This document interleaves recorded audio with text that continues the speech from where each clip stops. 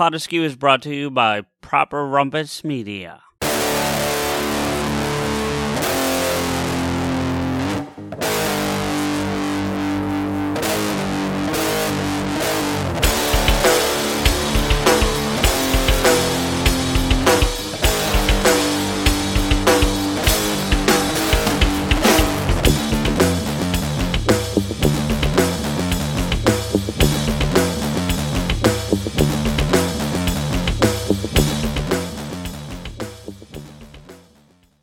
Welcome everybody to the Pot Askew Podcast. I am CJ, and with me as always is Matt Howard, life mate Rico. What's up, man? What's up, motherfucker? I think I fucked that part up a little bit, but I haven't done it in 6 weeks, so give me a break. It's all good. Actually, I fucked up my intro. I had a whole thing planned. I'm just going to go right through it. All right. I am the last barman poet. I see America drinking the fabulous cocktails I make. Americans getting stinky on something I stir or shake. The sex on the beach, the schnapps made from peach, the velvet hammer, the Alabama slammer. I make things with juice and froth, the pink squirrel, the three-toed sloth. I make drinks so sweet and snazzy, the iced tea, the kamikaze, the orgasm, the death spasm, the Singapore sling, the ding-a-ling. Ding-a-ling? America, you've just been devoted to every flavor I got. But if you want to get loaded, why don't you just order a shot? Bar's open. You didn't do it with the right emphasis, though. I don't give a fuck. I'm not Tom Cruise. I'm fucking. I'm cruising for a bruising. That's the only Tom Cruise I you am. Are. Based on last episode, man, I feel bruised the fuck up. I'd actually like to apologize. It's New Year's Eve, dude. It's all right. You know, it is kind of the Pot Askew New Year's tradition ritual, tradition ritual where one of us gets sloppily drunk and comes off a bigger asshole than they actually. I think last year we both maintained. But because I wasn't there. No, was that last year? That was 2 years ago. That was the 2020. You're right. Yeah. So technically I was there for a minute, but but you weren't there like you normally are, right? But right. Last year I think we both maintained pretty solidly, if I recall. I think that was a very, very conscientious effort to be like, all right, let's not. It's been a conscious effort on my part every year since the first one, for sure. That really says a lot about us, buddy. What? That we're like, we have to make sure we don't get too shit-faced. Like, we're professionals. We're podcasters. We're professionals. We're not going to get sloppy drunk. But in my defense, I still am. I'm still battling a flu. So you guys will hear probably some sniffles here and there, and me clearing my throat. But that particular night, I was on medication. I was still fighting a flu, and my voice was all fucked up. And I was mixing alcohol, and I got too drunk. And I just, I'd like to apologize specifically to Jess. I don't know where the fuck that inner rage monster was coming from. It was not intended to throw it in your direction. It was intended to be in good humor, but, I think I'm already rough around the edges, and adding fucking whiskey to that really didn't help. So, I apologize. And I apologize to all the viewers and listeners that were a part of that whole thing. I don't get drunk so that when I do, it really hits home. And I fucking hit home numerous times that night. So yeah. I mean, once we were done, I was like, all right, I'm here. I did the recording. I'm done. Yeah, no, I know. Because Steph hung out for a while after you fucked off. She hung out and did post show stuff with me. You missed meeting Michelle, which I was sad about, but well. No. In that state, it was probably for the better. But I'm just saying. Yeah. But I'm just saying, Michelle from the Musings of the Nerd Scorpio showed up, and actually was kind of bummed she missed the proper show. Not angry with us, but bummed with herself that she missed it. So, but we hung out and talked for a bit. She's a pretty cool woman. So we'll have to have her on in the future. And I told her I would come on Musings anytime she wanted. So for sure, have any of these. I'm sure you would too, but it's more of a video game based show. Which, not that you're not into games, but we both know I'm the bigger gamer of the two of us. So it depends on the video game. Yeah, for sure. She's into a lot of those RPG stuff like I do, like Final Fantasies and Personas and that kind of stuff, and so. But that doesn't mean she won't throw a surprise at me either. That I'd be like, oh, I didn't know you like that. So, I mean, that's certainly possible too. But anyway, yeah, man, 2023, here we are. So my voice is a little rough too. Still, I've been dealing with a cough. Like I feel fine otherwise, but I've had this cough now for like 3 weeks, and it's played havoc on my voice. So I have the same thing, and my voice gets rougher throughout, like, because at work I've had to work a little bit through this flu. Sure. And a lot of what I have to do is sometimes be in the box office, so it's a lot of talking. I'm either greeter or I'm box office. Right. Either way, I'm talking to customers and directing them where to go, or selling tickets, or talking about movies, and yada yada yada. And like, not last night, but the night before that, I started out like, "Hi, welcome to blah blah blah. What movie were you like to see?" And then by like the 4th hour, it was like, "Hey, how are you? How you doing, Ari Firestein again?" It was just like, see, I can do that voice just because I could do that voice, but I didn't have to. Right. Well, that's what New Excuse Eve was like too. And for what it's worth, by the way, I know you apologize, and I know why you felt the need to do it. But here's the other thing I'll tell you: I've listened back to it twice now.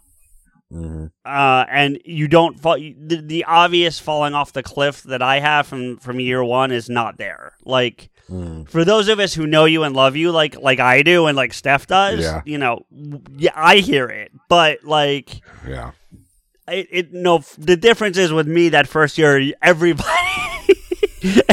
hears me just kind of drop off the cliff, in hour 3 or whatever it was. So, I think it's fair to say that I've kind of cultivated a caricature of myself for Pod Askew, where I'm kind of the aggressive, fuck you kind of guy anyway. So when I'm actually like feeling that and doing that, it's like, oh, he's just playing his character. Right. So, but speaking of drinking and bars and whatnot, we figured a lot of you coming off New Year's Eve spent your night in a bar celebrating if you weren't with us. So we decided to get into some bar movies. Although I did think of 2 things I do want to touch on very quickly, Rico. Just because they're pretty serious things. Serious not for us, but serious just to the world. So I wanted to kind of touch on them very quickly. Number one, hold on, I gotta look up his name now because I'm blanking and I want to get it right because it's that serious. Hold on, sorry. That's all right. What the hell is going on here? Did I just fuck this whole thing up? I hope not. There we go. I did not, thankfully, but okay. Number one, you're not a huge sports person, but I think you might have even heard what happened on Monday Night Football. Mm-mm. Okay, so Damar Hamlin, cornerback for the Buffalo Bills, tackled a tight end. I think it's a tight end or wide receiver for the Cincinnati Bengals. Standard tackle. I watch a lot of football. I've watched this play. It's a standard tackle that you see 1 billion times, right? Mm-hmm. He hit the guy just a certain way, and the guy who did the tackle had a cardiac arrest episode on the field, passed out. They had to use CPR and defibrillator to bring him back. He's in critical condition in a Cincinnati hospital right now, has still not been resuscitated. So on national television, this happened. They canceled the game. It has not been rescheduled. All kinds of things. So thoughts to Damar Hamlin and his family, because that's just terrible. The other one, fortunately, better news on this one, but Jeremy Renner, I don't know if you saw that. I heard about that. I saw a photo of him. He looks better than I initially thought he was going to look. Yeah, I would agree. Well, it seems like his leg, from what I read, his leg is what's mostly mangled in this thing, so we'll have to see what that means. It's so ironic. We played a clip of Hawkeye, and we were talking about the enemy having one amputated leg. I mean, he came real damn close to that. I mean, for once, it's your fucking fault. You did right? This it's shit. My fault. But no. So thoughts out to Jeremy Renner as well. For the good news is he seems to be more on the mend than Damar at this point. But the update that I've heard about Damar is that he was on 100% oxygen the other day. He's down to 50%. That's a good thing though. That he's down to 50%. That means he's breathing more on his own. So But even still, the fact that he's like, I just want to play ball, and it's no joke. It's that game is not a fucking joke. Yeah, like, well, hurt. And what the experts that I've heard talk about it, who don't know his case, they're not working on him. They're just doctors talking about it on like TV and whatnot. Are that because the way he tackles him, the guy's shoulder pad goes into his chest. That's what happened. And they say that if you hit the heart at just the right beat, like in the beat rhythm, in the pattern of your normal heart rhythm, it can cause this to happen. Yeah. And it was just that right time. It's shit luck and it's bad timing. Good timing in that that's how it occurred. Like the timing was just right, but it's bad timing in that it happened at all. So just wanted to put that out there because I mean, this transcends football. Or if you're a sports fan, this is a 24-year-old kid fighting for his life right now just because he tackled somebody on a game that he loves. So yeah. So definitely thoughts out to their families. So I don't want to bum the whole show out, but I felt like those were important things that have kind of happened over the last week that needed to be talked about briefly. So for sure. But now to the bar. Now we can go back to the hair of the dog episode that this is. Right. Yeah. You know what? I had a name for it, but that might be better actually. I like your name. I mean, I wasn't trying to fucking take away. No. I know you weren't. I will also put out to the audience that Rico and I decided both to have a cocktail on this one, although we're not going to let him get like he did on New Year's. You can see my glass. My glass is like that's basically a shot. Yeah, there's mine. Mine's a little bit more than yours, but I'll be sipping it slowly throughout the show. So all right, salute, buddy. And for those of you who aren't or weren't with us on New Year's Eve, we're both drinking out of glasses that have our faces on them. Because we like to kiss and tell. Yes, that's yeah. Well, there's a lot of that in these movies, I think. So we covered 3 different bar movies. In no particular order, we are going to talk about Cocktail, Coyote Ugly, and The Tender Bar. Which I'm excited to do. I've been excited to do Cocktail. I've been wanting to fit Cocktail and to a lesser extent Coyote Ugly into something that we could do for some time now, and this opportunity presented itself, and then you were like, "Hey, dude, this Tender Bar movie was pretty good. We should do that too." So I was like, "Yeah, we'll throw it all in." So yeah, that's where we are. How do you want to start this? Do we want to start with our because it's been a while since we've done this. I'm a little out of practice, Let's do a ranking. Mine's easy. It's Tender Bar, it's Cocktail, and then it's Coyote Ugly. I think here's what I have to say. I think I have to do 2 rankings on this one. I do, right? Okay. So first, I think I need to do personal preference. So personal preference for me is going to be Cocktail, Coyote, Tender Bar. Now that's not to say I didn't like the Tender Bar because I actually liked it quite a bit. I did. Right. But from the overall theme that we were going for, I felt like the Tender Bar was the least bar movie of the 3.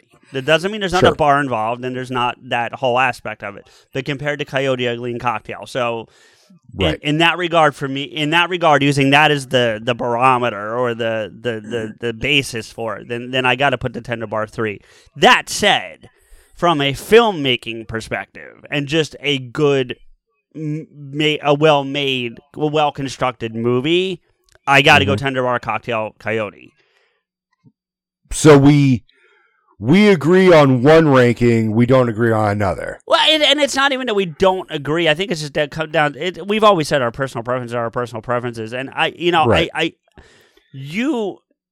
said this before on the show. You look at these movies from a very different perspective than I do. Any movie that we're talking about, not just these 3, but any movie, you look at it from a filmmaker. You have a real hard time, I feel like, with this shut your brain off and just enjoy the flick kind of thing. I'm not saying you can't do it, period, but I think you struggle with that a lot more than I do. I definitely struggle with that a whole lot more than you do. There are times, I think my logic is, if it's a cartoon, it's easier for me to switch it off. Well, I mean, of course. But here's the interesting, and I'm not picking on you or any particular movie that we've talked about, right? But we can talk about some weird shit in the MCU, and you're like, well, yeah, it's the MCU. But then some weird shit will happen in another movie, and you'll be like, that's so unrealistic. And I'm like, yeah. But But that also fuels my whole thing. Is it's not just like kids movies. Is if there's a set mythology within the film, like MCU is like, well, there's just science. Well, there's magic. Right. Well, there's mythology. It's like, well, then you have a little bit of leeway to like have the suspension of disbelief. Like, well, all right, it's Odin in the background fucking with Thor. Right. Whereas if it's something like the Tender Bar, it's like, well, how the fuck did so and so get to fucking this location in only 3 hours when it only, like, that's not an example in the movie. No, right, it's just an example. Yeah, like, no, for sure. Yeah. Like, all right, here's one thing. It's because I can spot goofs pretty well. There's some pretty big ones in Cocktail, if that's where you're going. Yeah, for the most part, who the fuck did Tom Cruise's hair? Yeah, it's very. You want my honest guess? You want my honest opinion on what I think happened? Sure. I think it was either a movie they shot in like sporadically over time, or there were a bunch of reshoots. That's probably true. But there's a reason why they shoot film is then they could look at it and be like, yeah, dude, you had black hair in the scene. Why do you now look like you're wearing a fucking wig for Austin Powers? No, exactly. No, I agree that the hair is pretty, but if you also notice, it doesn't really start until like the last third of the movie. No, when he starts doing his fucking interviews, which is the first third of the movie, his hair goes to light brown and slightly shaggy than what it was, 5 minutes beforehand. It goes from here's what it is. He goes from Mission Impossible 1 to Mission Impossible 2 hair in a fucking scene. That's not that drastic, but I get the point. It's not that bad, but I mean, I legit, he looked like when he played Austin Powers a little bit in the cameo. A little bit, yeah. I was like, that's the same fucking hairdo. What is up with this shit? Yeah. I mean, that is the least of my problems of Cocktail, to be perfectly honest. See, No. Look, I had it second. Like, I didn't hate the film. I just didn't love the film. I knew my two would be in the bottom half for you. Like, of the three. Like, I knew it. I knew immediately. I think my bigger problems I think the elephant in the room, so to speak, of, like, Coyote Ugly is that I don't get it. Like, I know it's a true story in a roundabout way. Like, it's based on a real bar. Yeah, that part, but only that part. The rest of it's all fictionalized. Well, I mean, the woman played that, like, Maria Bello played is based on the real woman who, like, ran the Coyote Ugly. No, right. But I'm more talking about Violet and the whole Violet story. That's all bullshit. And I'm not worried about that. My whole thing is, I'm like, if I walked into this fucking bar, I would immediately leave. I'm like, yes, they're attractive. I came here for a gin and tonic. Why are you spraying water on me? Like, bitch, like, leave me the fuck alone. See, yeah, you and I are very different then, because, yeah. Here's my whole thing is, like, how is this any better than a strip club? Well,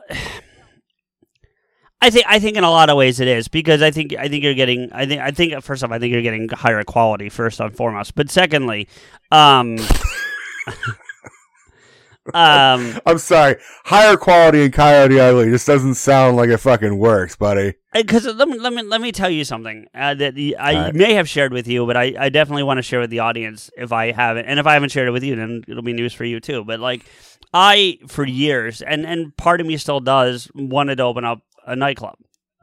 Mm-hmm. I had a whole business plan ready to go. I knew exactly how much I was going to need. I knew how much it was going to cost. I had ideas of locations, the whole bit. But it was also going to cost me something like $25 million to open up.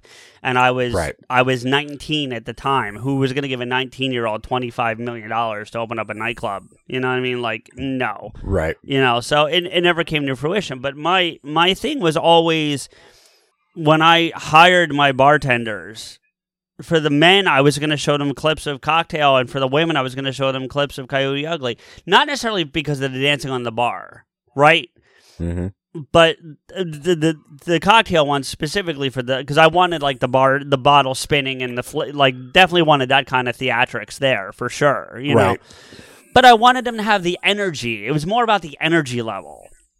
If the girls wanted to get up and dance, by all fucking means, I wasn't going to stop them, but I wasn't going to mandate it either, for what that's worth. You know what I mean? Like, I wasn't going to say, okay, you must dance to 4 songs per shift or some stupid crap. Right. You know what I mean?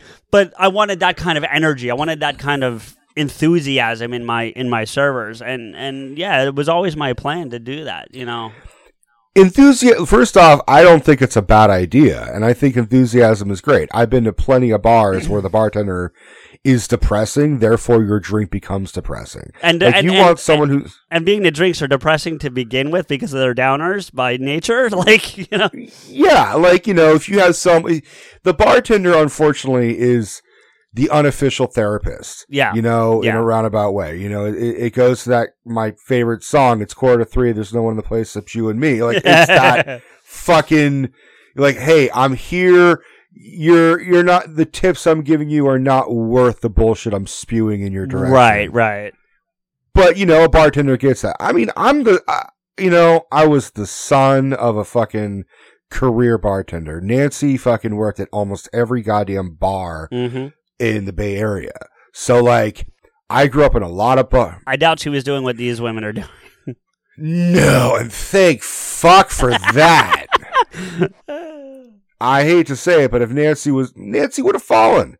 Nancy would have gone up on the fucking thing. She wasn't very coordinated like that.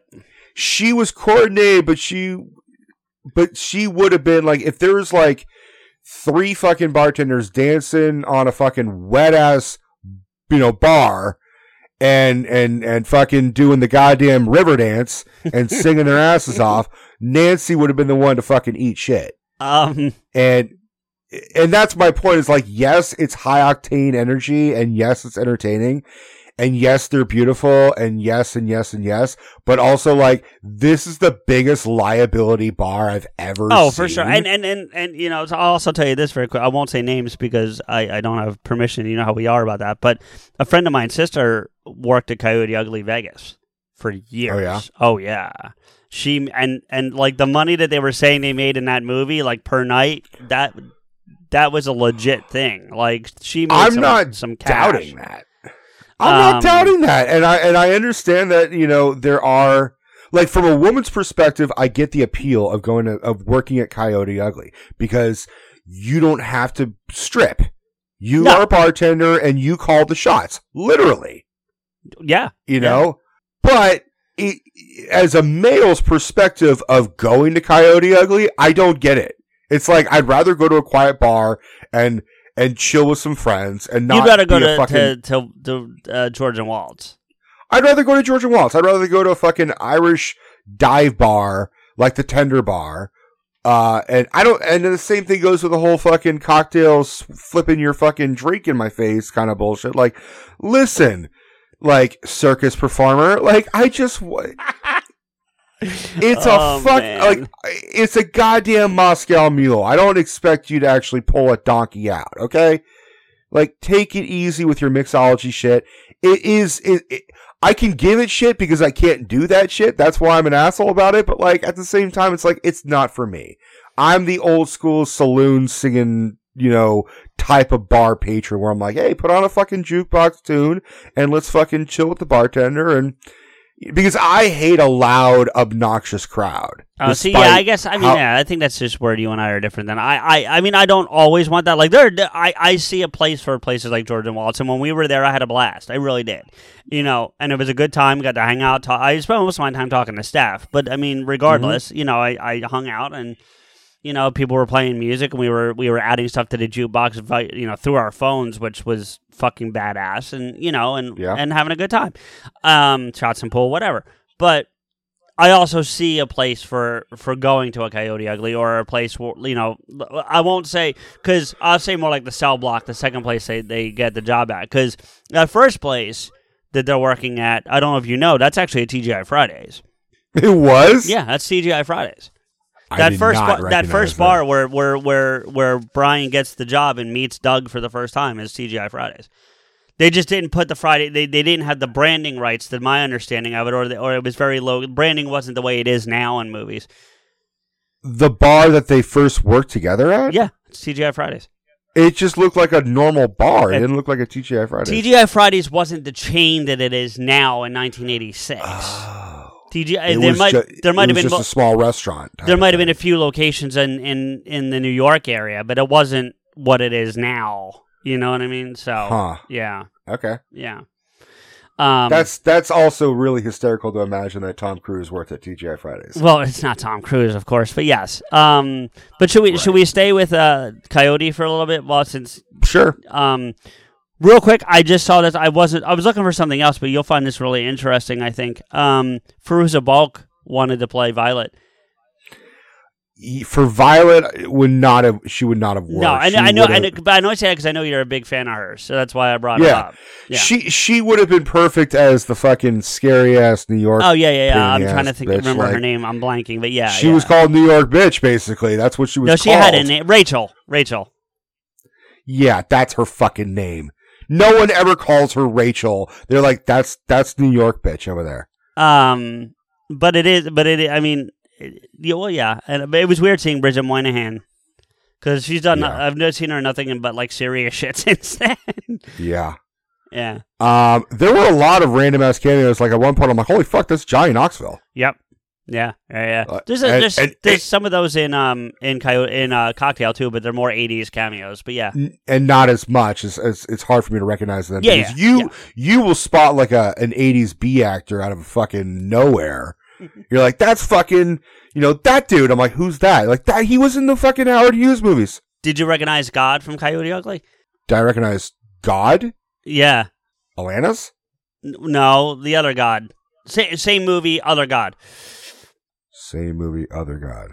What are you talking about? Bud Cort, the guy who played when he's in male form. Oh, yes. I don't know. I was thinking still fucking like women because I forgot there were fucking men in that goddamn movie. Yes, I did.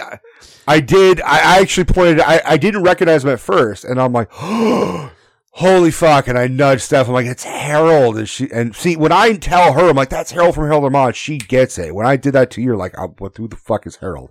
I actually have a list of cameos. There's a list here. Do you recognize other ones or no? Not the top of my head. I'm sure if once you say them, I'm like, oh yeah, I did see them. Alex Borstein. Saw her. Oh, I got one. The actress from It's Always Sunny in Philadelphia. I can't remember her fucking name. Oh, I don't know. Watch the show. I know Michael somewhere is about to verbally bitch slap me. He doesn't listen to the show. It's okay. No, but he fucking loves It's Always Sunny. So if I say it loud enough, he'll be like. I mean, I know. What's her fucking name? Alex Borstein, though, I did recognize, like, holy fuck. Oh, shit, I didn't know this, actually. Did you know this? Kevin apparently did... Yes, I do know this! Did some script work on this movie. And here's what's really fucking funny, is once you hear Kevin Smith did some script work on Coyote Ugly, and then you watch the movie, it looks like he did everything, because it's part of Jersey. Yeah. Like, parts of it are set in Jersey. Yeah. There is a whole thing about a comic book character. Yeah, with Kevin being a comic fan, yeah. There's a character named Kevin. Well, I don't know yeah. The only thing that he did was he wrote a line of dialogue where about like, oh, I'm not a lesbian, I've played the minors. I played the minors. Yeah. That's yeah. I know that line. It's actually one of the funnier lines, and to me, one of the funnier lines in the movie because she's like, "I think I love you," and she's like, "Oh, Violet, I'm not a lesbian, but I played once I once played in the minors, but I never went pro." And that's the only line that they kept from his shit. Well. The actress from It's Always Sunny is Caitlin Olsen. I'm double checking to see if I'm correct. I didn't see that she was on the list here, but I might have missed it. It sure fucking looked like her. If not, she's got a doppelganger she needs to fucking do. Yeah, I don't see her on the list. It sounded like her and was like screaming like, "Who? Oh God!" She was the blonde woman who was trying to like buy Kevin. The one who was like, "Come home to mama" and whatnot. Yeah, she was like screaming like, "Oh God damn it! Yeah, God damn it! That's not. Yeah, no, that's not Caitlin Olsen. There's no way that's Caitlin Olsen. Sure, that's sure. You might be right, but fuck, it looked like her. Damn, Caitlin Olsen, you really Hold on. Are we sure? No, it is her. It is her? Okay. Yeah. It's, she's known as Bidding Customer. Yeah, I mean, that makes sense. Yeah, here she is. I know who she is. Yeah, that's not coming clear, but I know what you mean. No worries. That's an awful photo of her for her fucking IMDb. Yeah, it happens. That's not it. Caitlin Olsen, if you're listening to this, you need to change your fucking. Yeah, I'm sure that's what her big concern is right now. That is a really bad. It looks Actually, like a I don't think that's that shot. bad. The black and white picture, it's not that bad. It looks cringy as all hell. All right. Ironically, though, the stars of this film really didn't do much beyond Maria Bello. Piper had a couple roles after it, and she was in a series. She's constantly. Well, I looked her up. She's still working, but she's not like she didn't blow up. You know what I mean? I think the biggest movie that I saw her do was Looper, and it took me a while to recognize she was in that. She was in Looper? Uh-huh. I'd have to go back and watch that again. She plays the hooker that he keeps going to. I'd have to look back again. I've only seen it once, and it was a while ago. I don't remember it much. It took me years to realize that Piper was not Amy Jo Johnson from the fucking Power Rangers. I could see that. Holy shit. Look at them together. Yeah, it's one's brunette, one's blonde. That's it. I could see that. Absolutely. Maria Bello, I'm beginning to think that she is basically playing, if you ever need the tough girl in a movie, Maria Bello is kind of the one that you go to. You remember I have a connection to her. I know that. Yeah. That's all why I'm being very nice. Yeah, no, I don't have that close of a connection to her. Believe me, if I did, I'd try to have her on the show already. But all right, well, she was not good in The Mummy 3.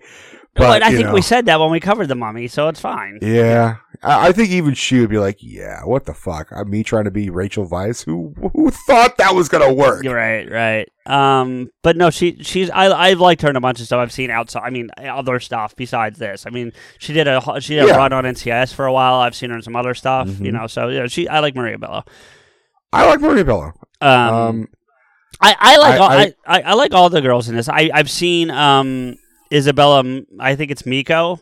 I think that's how you say her last name. She plays the Russian Tammy. Yeah, the Polish. The Russian tease. Playing the Russian. Russian tease. tease. Polish playing a Russian. Right. Well, yeah. The characters are Russian tease. That's why I know that. I thought she was awesome. That was another great line, by the way, when they're introducing everybody to Sanford, to Violet. They're like, I'm Cammy, the Russian tease, and that's Rachel, the New York bitch. And we all play our roles, except I really am a tease, and Rachel really is a bitch. No, Rachel really is a bitch, and I really am a tease. And Maria jumps in and goes, "You can only be a tease if you stop sleeping around, honey." She goes, "Oh yeah, I keep forgetting that part." I'm just like, that's awesome. I mean, look, in a roundabout way, I didn't hate Coyote Ugly, but I was like, I was more surprised. I'm like, wait, this shit fucking exists. Like, Jesus Christ, New York City, will you calm down? Just calm the fuck down, man. Like, I get it. Like, you're the fucking city that never sleeps. Take a nap. Fucking take a nap. I get it. I mean, I know this one hits home for me in a lot of different ways. Like, there's I don't dispute that. The Jersey.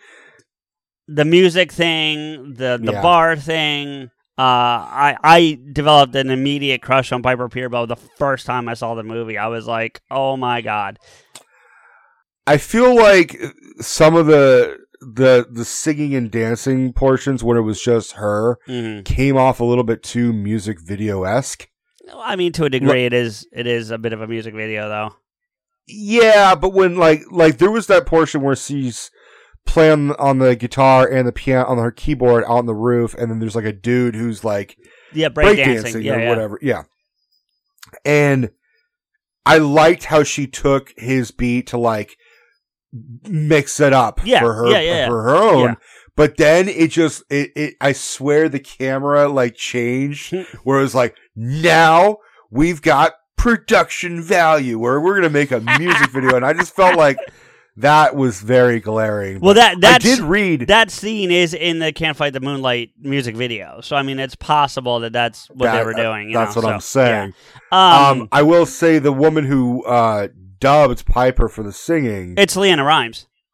Yeah. So at the end, she's doing a duet with herself, basically. Basically, yeah.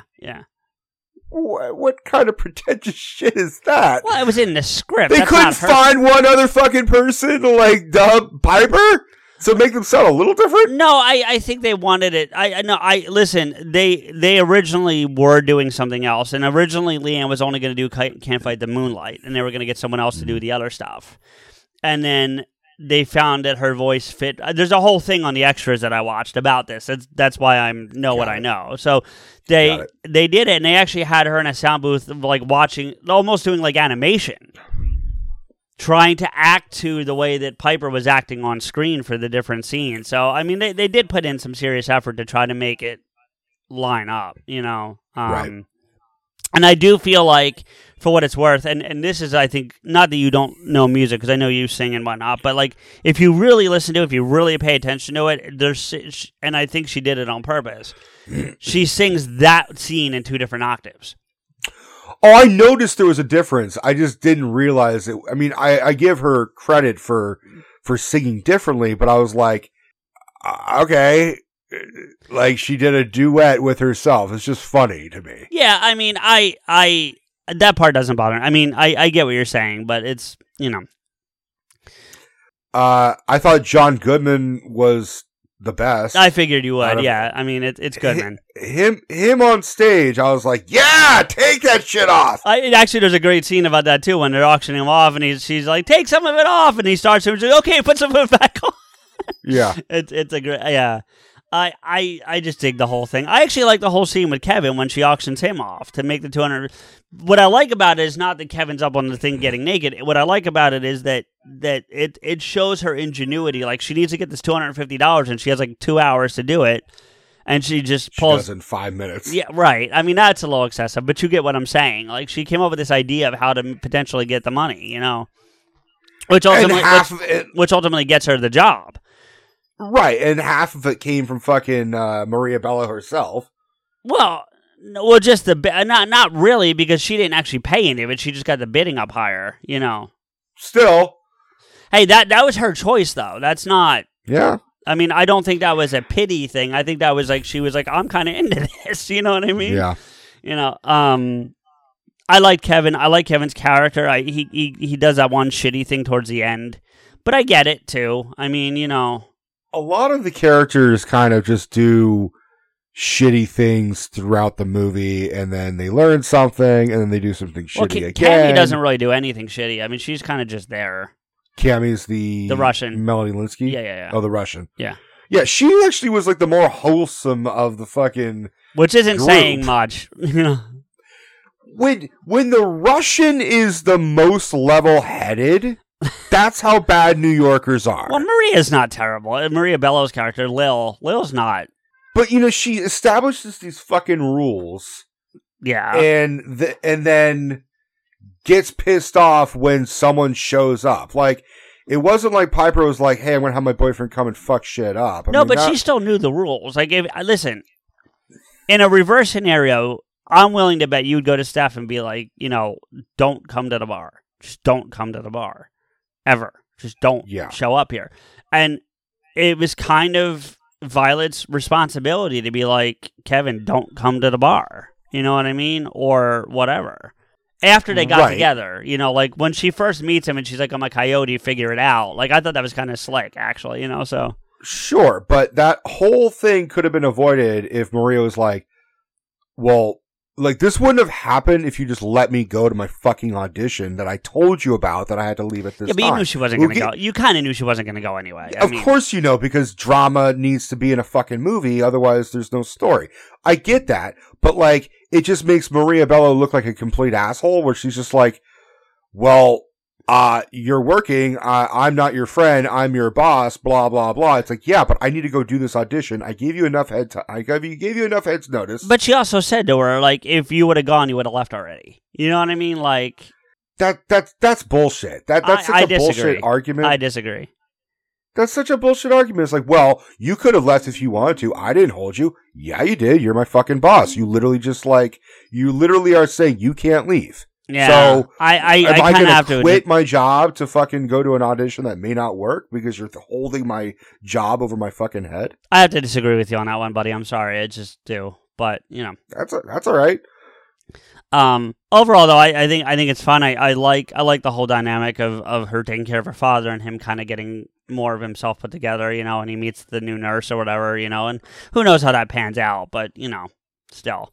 I mean, it was interesting to see, and it's nice to see John Goodman, who had a scowl the entire fucking movie, to actually have a smile towards the end. And that's probably him at his heaviest too. Wouldn't you agree? He's very heavy in that flick. Yeah. Yeah. Speaking of heaviness, I read that Melanie Linsky, who played her best Cammy. friend, the bride. Played Gloria. Gloria. Yeah. The fucking, the Guidette bride, basically. Yes. She apparently was bullied harsh behind the scenes about her weight. She didn't look that heavy to me. I don't think so at all. No. Yeah, no, and it wasn't like men. It was all the women. Like, she said, everybody. She didn't, single anybody out, but she was like, everybody called me fat and said I wasn't beautiful and said I was ugly including all Piper? That bullshit. She didn't say no one, she didn't say everybody except this person. I'm willing to bet, maybe John Goodman didn't talk shit. Well, you said it was all the women anyway, not... Well, it was all the women and all the men. She said everybody. Oh, she said everybody. I know, for example, because she's openly talked about this on some stuff I've seen, Tyra Banks has had a whole new thing about, women's bodies. She felt like she needed to always be as thin as she is in that movie. And not, let her ass show and all that kind of stuff. Not showing skin, but being big and whatever. And in the last I think it's 5 to 7 years, she kind of realized that that's not a healthy way to live life and all that kind of stuff. And so I could see her being that way back then, but I bet you she's, even if it's not publicly, I wonder if she's reached out or tried to reach out to apologize. I'll find the thing about it, because it's it ain't pretty. Reading about it, it's not the worst thing. It's not like she said, right? Oh, I was ready to fucking kill myself. Right. Day, Yeah, blah, blah, blah. Hold on, let me find it. Apparently January Jones auditioned. I saw that. Yeah. Where the fuck is it? Here we go. So Melanie Linsky actually talked about this in August of 2022. So this is only 6 months ago. Yeah. She said that she was constantly body shamed by everyone and pressured to lose weight while filming.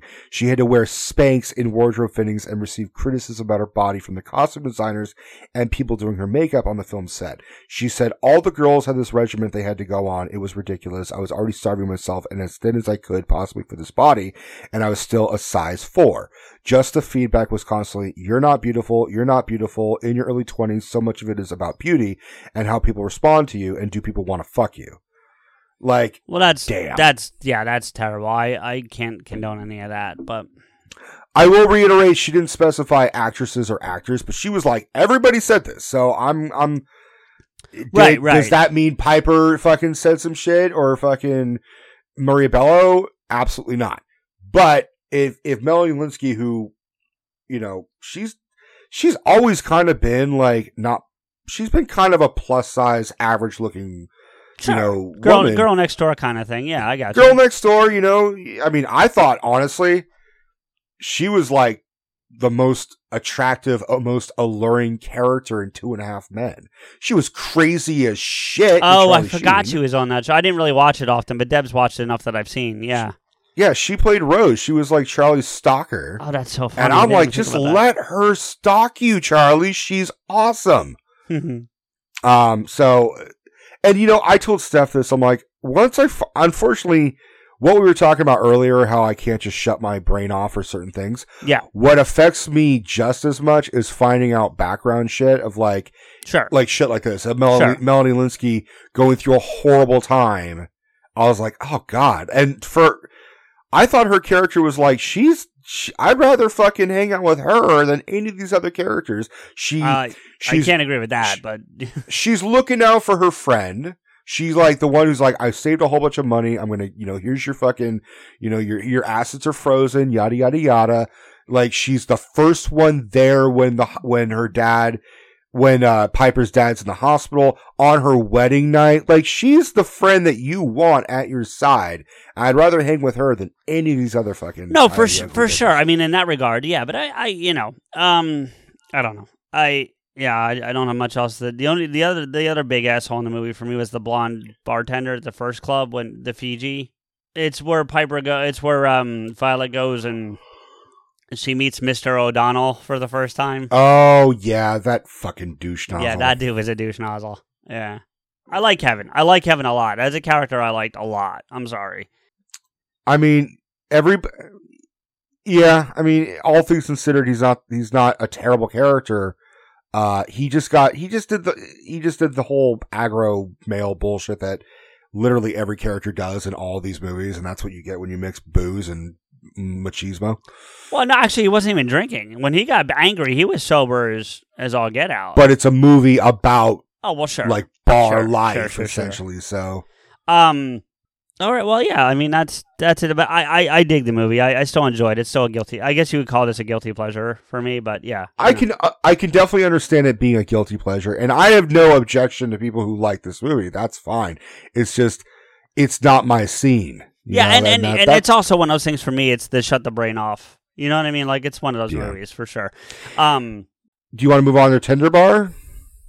You want to say cocktail for last? We can do that. I mean, but before we do, actually, something I want to tell you about that, it just reminded me. I went on a binge of J.J. Abrams' Star Trek movies. Mm-hmm. This is alcohol related, I promise. I'm not going completely off topic here. But like, I went on a binge of J.J. Abrams' Star Trek movies. Beat. It is all alcohol related, I promise. So you're saying you had to get shit-faced in order to watch the J.J. Abrams Star Trek movies? No. But it occurred to me, I noticed a tie-in from the first one to the third one. I don't know if it was done on purpose, but it was a cool tie-in from the first to the third. So, okay, well, I only saw the third one once, but go ahead. Well, that's fine. I was going to tell you what it was. I wasn't expecting you to guess it. So in the first one, when Bruce Greenwood's still in charge of the Enterprise when he's Captain Pike, before he gets captured or taken prisoner by Nero, he's introducing himself to Chekhov, Anton. I can't remember his last name right now. Thank you, Tim, for the first time, and he goes, Russian whiskey. What's your name again? So he calls him Russian whiskey, and then he says his name, and they go on and do it. Right. Fast forward to the third one, Star Trek Beyond, and Kirk, they're out doing their 5-year mission, and Kirk's sitting there, and Bones comes in to pour a drink for Kirk's birthday, and he goes, "What are you?" And he's already drinking something else. He goes, "What are you drinking?" And he says what it is. It's some alien thing that I can't remember. It's not important. And he goes, "Well, that's terrible for you. Besides, I found this in Chekhov's locker, and it's whiskey." And they say to each other, he goes, "That's strange. I would have figured he's a vodka guy, but no, whiskey." And it just made, I don't know if that was an on purpose thing, but he called him Russian whiskey in the first one.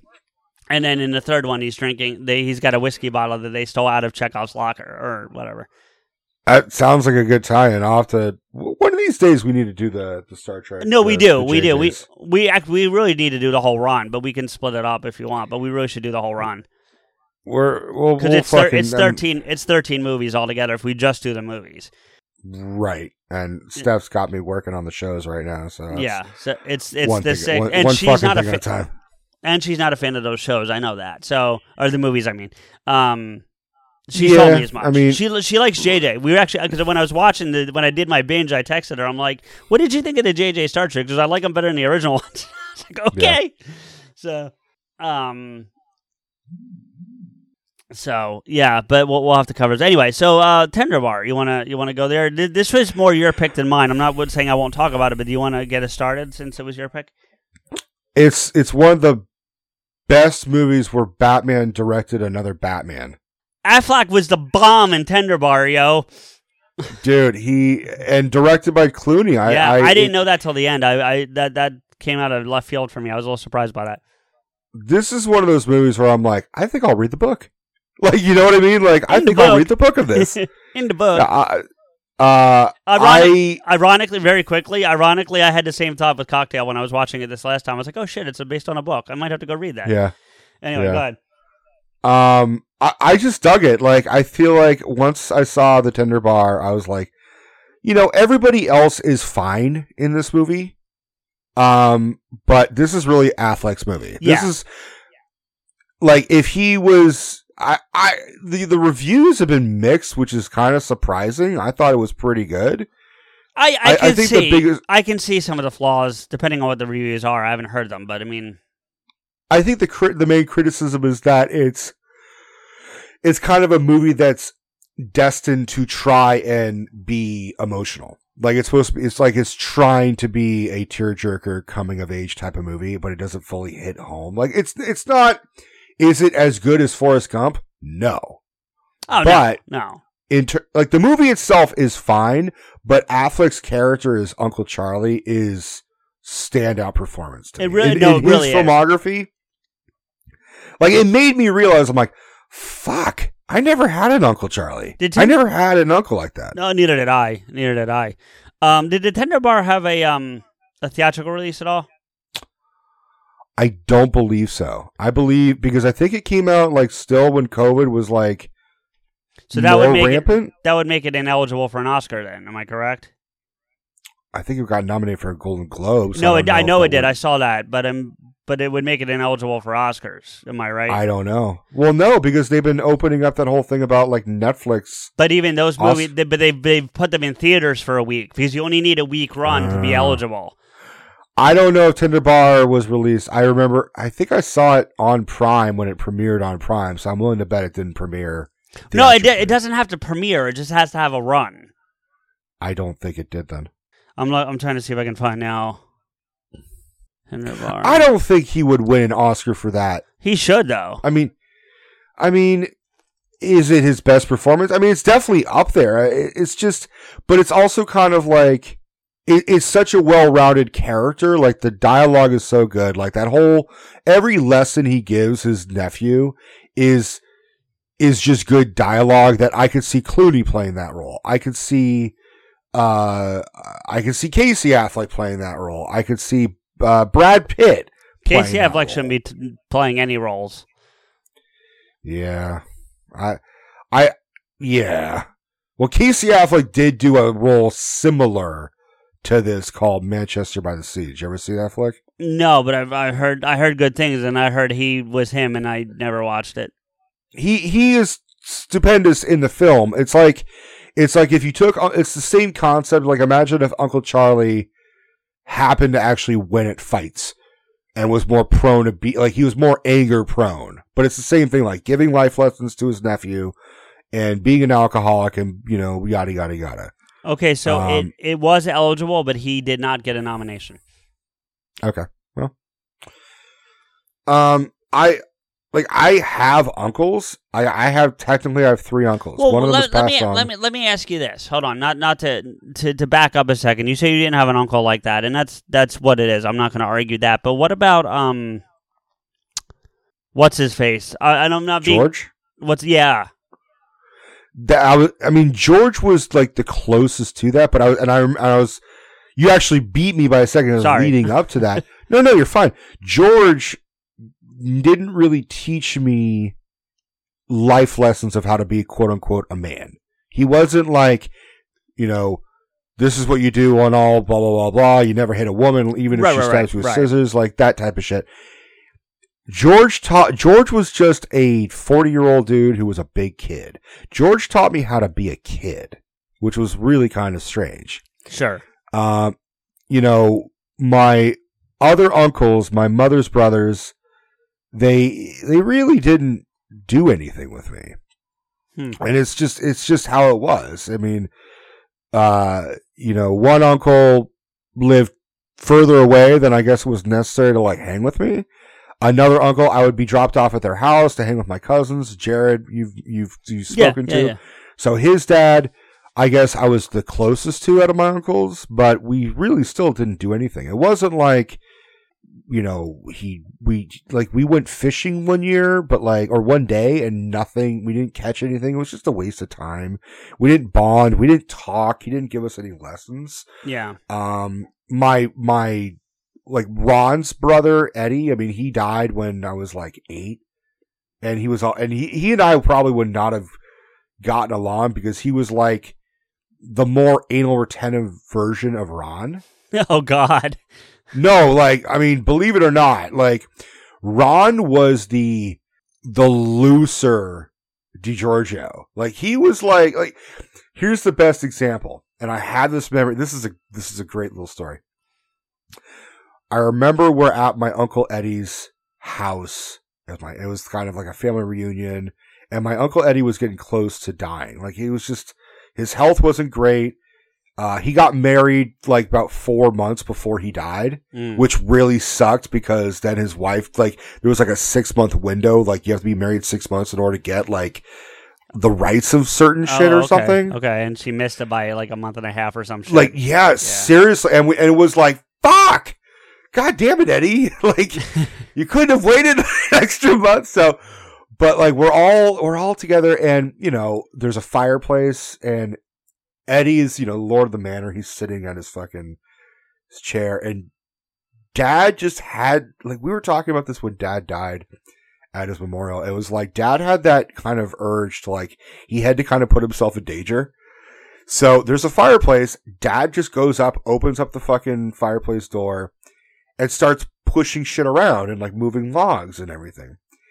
Eddie is barking and snapping at his little brother, saying, "Ronnie, use a poker. What are you doing? Use a poker." Oh, he was using his hand. Using his fucking hands, just sticking his fucking hands in the fire and moving logs. And Ron, wait, very quickly. If you're going to respond as Ron, you have to do it. I'm going to. Okay. Yeah. And Ron would respond he's like, "Eddie, shut up. I know what I'm doing. leave me alone. I know what I've been handling firewood forever. You know, and I speak the logs." Yeah, I said, "I'm stiff and wooden as it is. I burnt Pinocchio." But I remember being 8 years old, 7 or 8, and really that was for me what clicked between the two brothers. Right. One is, I'm going to use a poker, I'm going to sit, enjoy the fire, and I'm going to yell at everybody to do what I want them to do. Ron was I'm going to get in the flame. I'm just going to, I got all this curly hair. Let's see what happens. Let's see if it'll survive. And I'm going to stick my big fat hands. Dad had some huge muscular fingers, dude. He had fucking sausages for fingers. I used to joke that his fingers had 6-packs.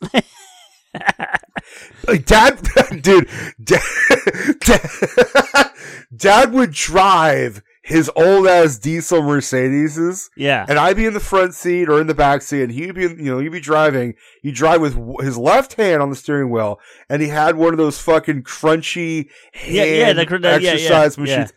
He's fucking squeezing that, and he would do that to the land. Which is driving a 2 for the audience, 2-hour drive. Yeah, 2 hours each direction, yeah.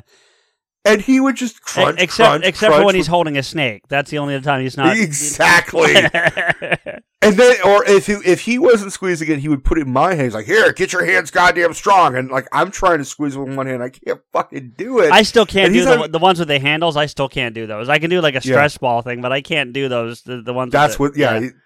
This is the ones with the handles. I know. Yeah. And I had to cheat it by using 2, and then that's when Dad finally approved of me, at one point when I was going from 4 to 6. He's like, "All right, now you can do it with your right hand. You can do it without 2 hands. You can do it with 1. So I didn't have any of those Uncle Charlie things. All my life lessons were if Dad was giving me advice, sometimes it'd be correct, sometimes it wouldn't. A lot of my learning was watching other people and be like, "Oh, don't say that to her. You'll get slapped." Right. Some of this shit I already had kind of ingrained, don't hit a woman. Yeah, right. Yeah. I will admit though, if I get stabbed by scissors, the likelihood of wanting to slap you is more likely. Yeah, I think there's a line, and I would say getting stabbed with anything sharp is probably that line, maybe.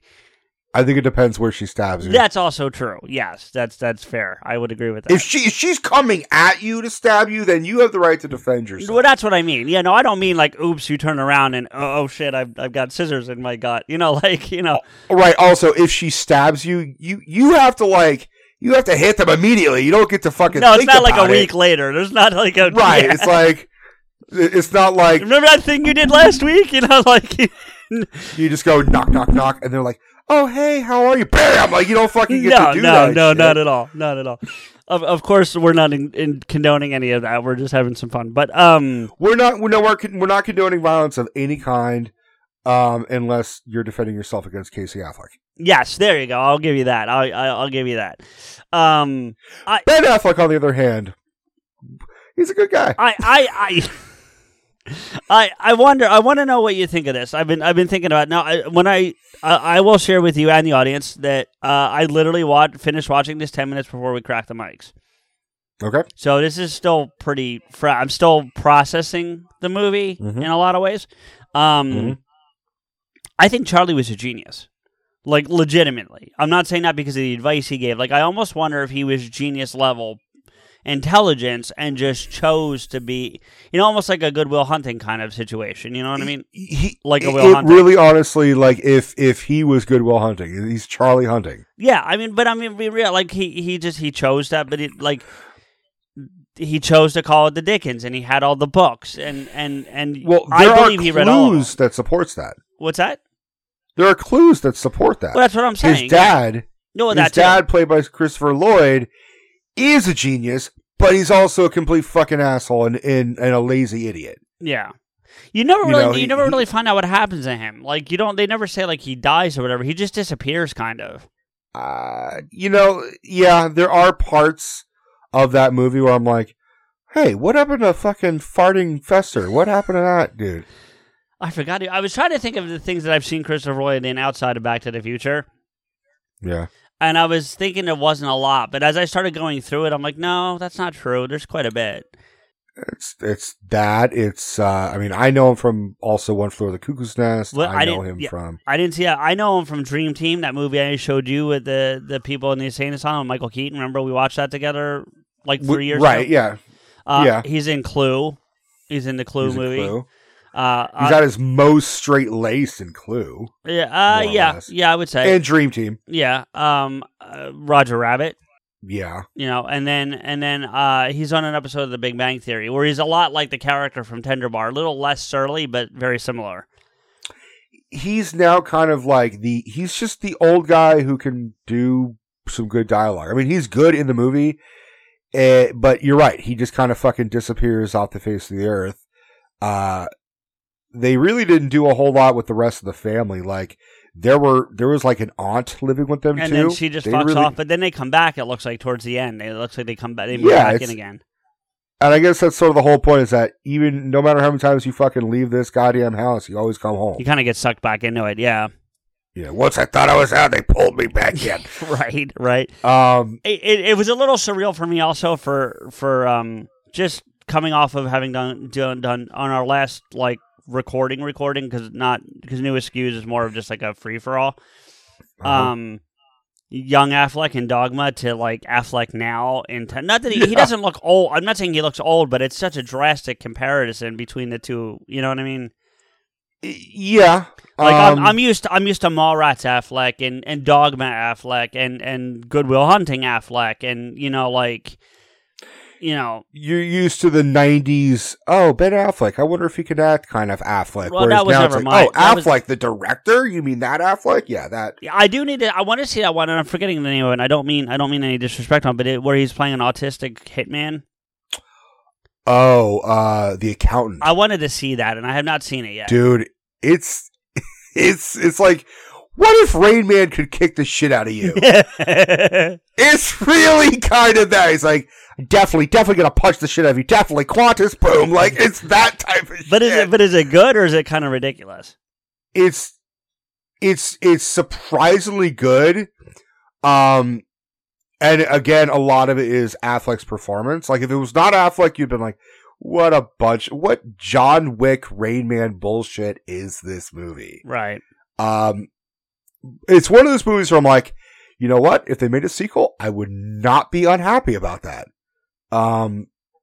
I honestly think the weakest link, in my opinion, even though he's not a weaker link that you expect it to be, but not the weakest link of the movie, is John Bernthal. John Bernthal's in it. Okay. And you expect more. Right. And well, after I guess depending on what order things come out, if you've seen, in that whole thing. But this is like around Punisher era. Pre or post though? About around the same time. Yeah. But getting back to this movie, Ty Sheridan, what did you think? I can't get a feel for his acting or his character. I agree. I had trouble. I think the kid was better. I agree. And I like Ty Sheridan in Ready Player One, but even in Ready Player One, he's not the strongest point of that movie. No. You know what I mean? I have a heart. He doesn't look exactly, but he looks just enough where I sometimes confuse him with this other up-and-coming rising actor, Barry Cohen. Okay. Barry Cohen is... I'm trying to think of what you saw. He was Druig in the Marvel Eternals movie. The Irish fucking... I'd have to look at it. I've only watched it once, so yeah. He played the Joker in The Batman. It's hard. You can't really see him. Yeah, no, you don't really see him. But if you know who I'm talking about, look him up. There's somebody else he looks like too. I'm trying to see if it's I'm looking up to see if it's the guy's name. Give me a second. But yeah, there's somebody else to me he looks like too. I think it's this one. Let me make sure. Like, I think the biggest difference is that Barry Cohen, they look similar enough, but his nose is like 10 times bigger. Barry Cohen. Oh, okay. Compared to Ty Sheridan. See, to me, you know who I get him kind of confused with sometimes? Miles Teller. Yeah, I mean, because I do the same. Sometimes I do the same thing with Michael Cera and the guy who played the Joker in Batman v Superman. In Batman v Superman, Jared Leto? No, Batman. Not Joker. Lex Luthor. I'm sorry, not Joker. Oh, Eisenberg. Yeah, I get Eisenberg and Michael Cera. I do that with. Oh yeah, everybody's been doing that. But for me, it's kind of the same thing with Ty Sheridan and Miles Teller to a degree. Well, look up Barry Cohen and tell me it's not spelled like Cohen, like the Cohen brothers. Okay, it's the Irish Gaelic way of like Keegan. It's like phonetically it's Cogan. Okay, but it's pronounced Cohen. You said Barry's first name. Yeah, I got him. He's coming up right now. Yeah, I can kind of see it. I think it's still more Miles Teller, but I see where you're getting it. I'm not arguing. Yeah, yeah, I see it. So, but Ty Sheridan. Here's the difference: is Ty Sheridan is Irish American and Barry Cohen's Irish. Like they're yeah. One's from the old country, one's from the old country drink. Yeah, one's from Philadelphia. Yeah. I don't know. I thought the whole subplot of him with fucking the college romance, Sydney. I thought that was so fucking... Yeah, bro, it was weird. She was awful. As a person or they an were actor? Awful as a person. Oh, yeah, the character was awful. Yeah, for sure. And they were awful to each other. They didn't... And I was like, why are you guys trying to fucking make this work? They weren't, though. She never was. She kept fucking giving him an inch, and then he's like, all right, I'm gonna... She wanted a good deep dicking, and that's all it really was. I mean, like... Yeah, but, like, she was the African-American JoJo. I mean, that's what she was. I mean, let's be real. Oh, wow. I broke your brain, didn't I? I'm trying to imagine what African-American jokers would sound like. Because I do in the Hamill impression, so, like... For shizzle my nizzle!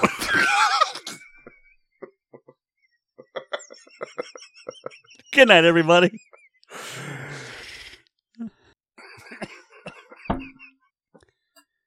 Oh, man.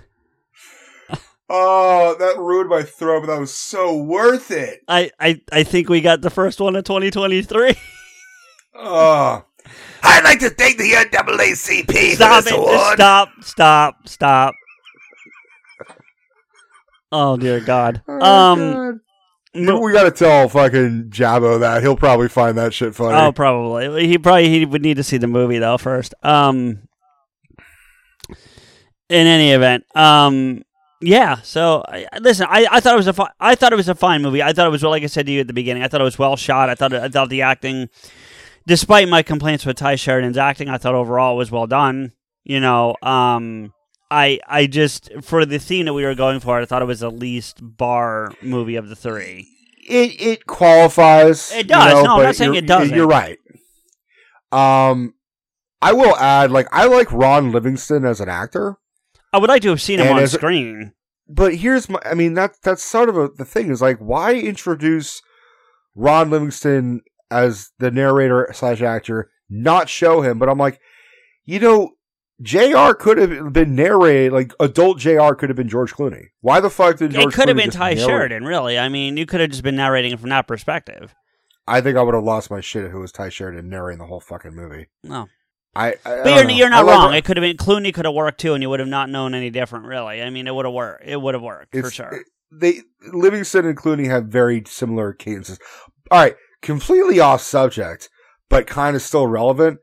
I saw "Oh Brother, Where Art Thou" for the first time. Oh, don't shit on this movie. It's one of my favorites. Don't shit on this movie. I will hurt you. Really? I love this movie. Yeah. Oh, Brother, Where Art Thou? Or like the Coen brothers? Coen brothers, yeah. John Goodman, the whole, yeah. Dude, I played the Man of Constant Sorrow on the radio show. Like, that is a great goddamn song, and those are great fucking scenes. But like, Clooney to me was like the best part of that movie. But I still was like, I guess I was expecting greatness from all the hype, and I was like, it's fine, it's fine. Is sort of how I was like. But at one point, it's another one of those shut your brain off movies. It is.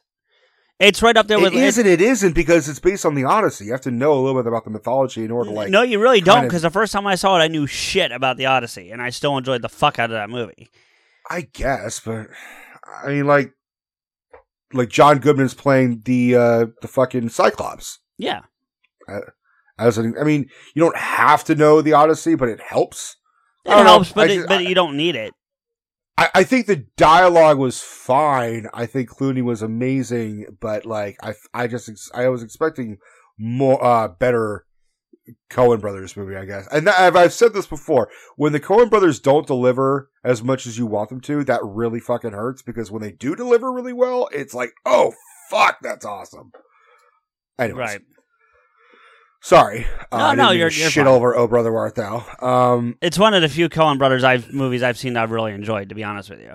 Yeah, overall though, like I said, I think it was fine. Is there anything else you wanted to talk about with Tender Bar? I mean, I'm glad you suggested it. I'm glad I've seen it. I can check that. Like, I feel like that's one I can check off the list, so I'm good about that. But like, am I going to run out and buy it? I don't know. You know what I mean? You know.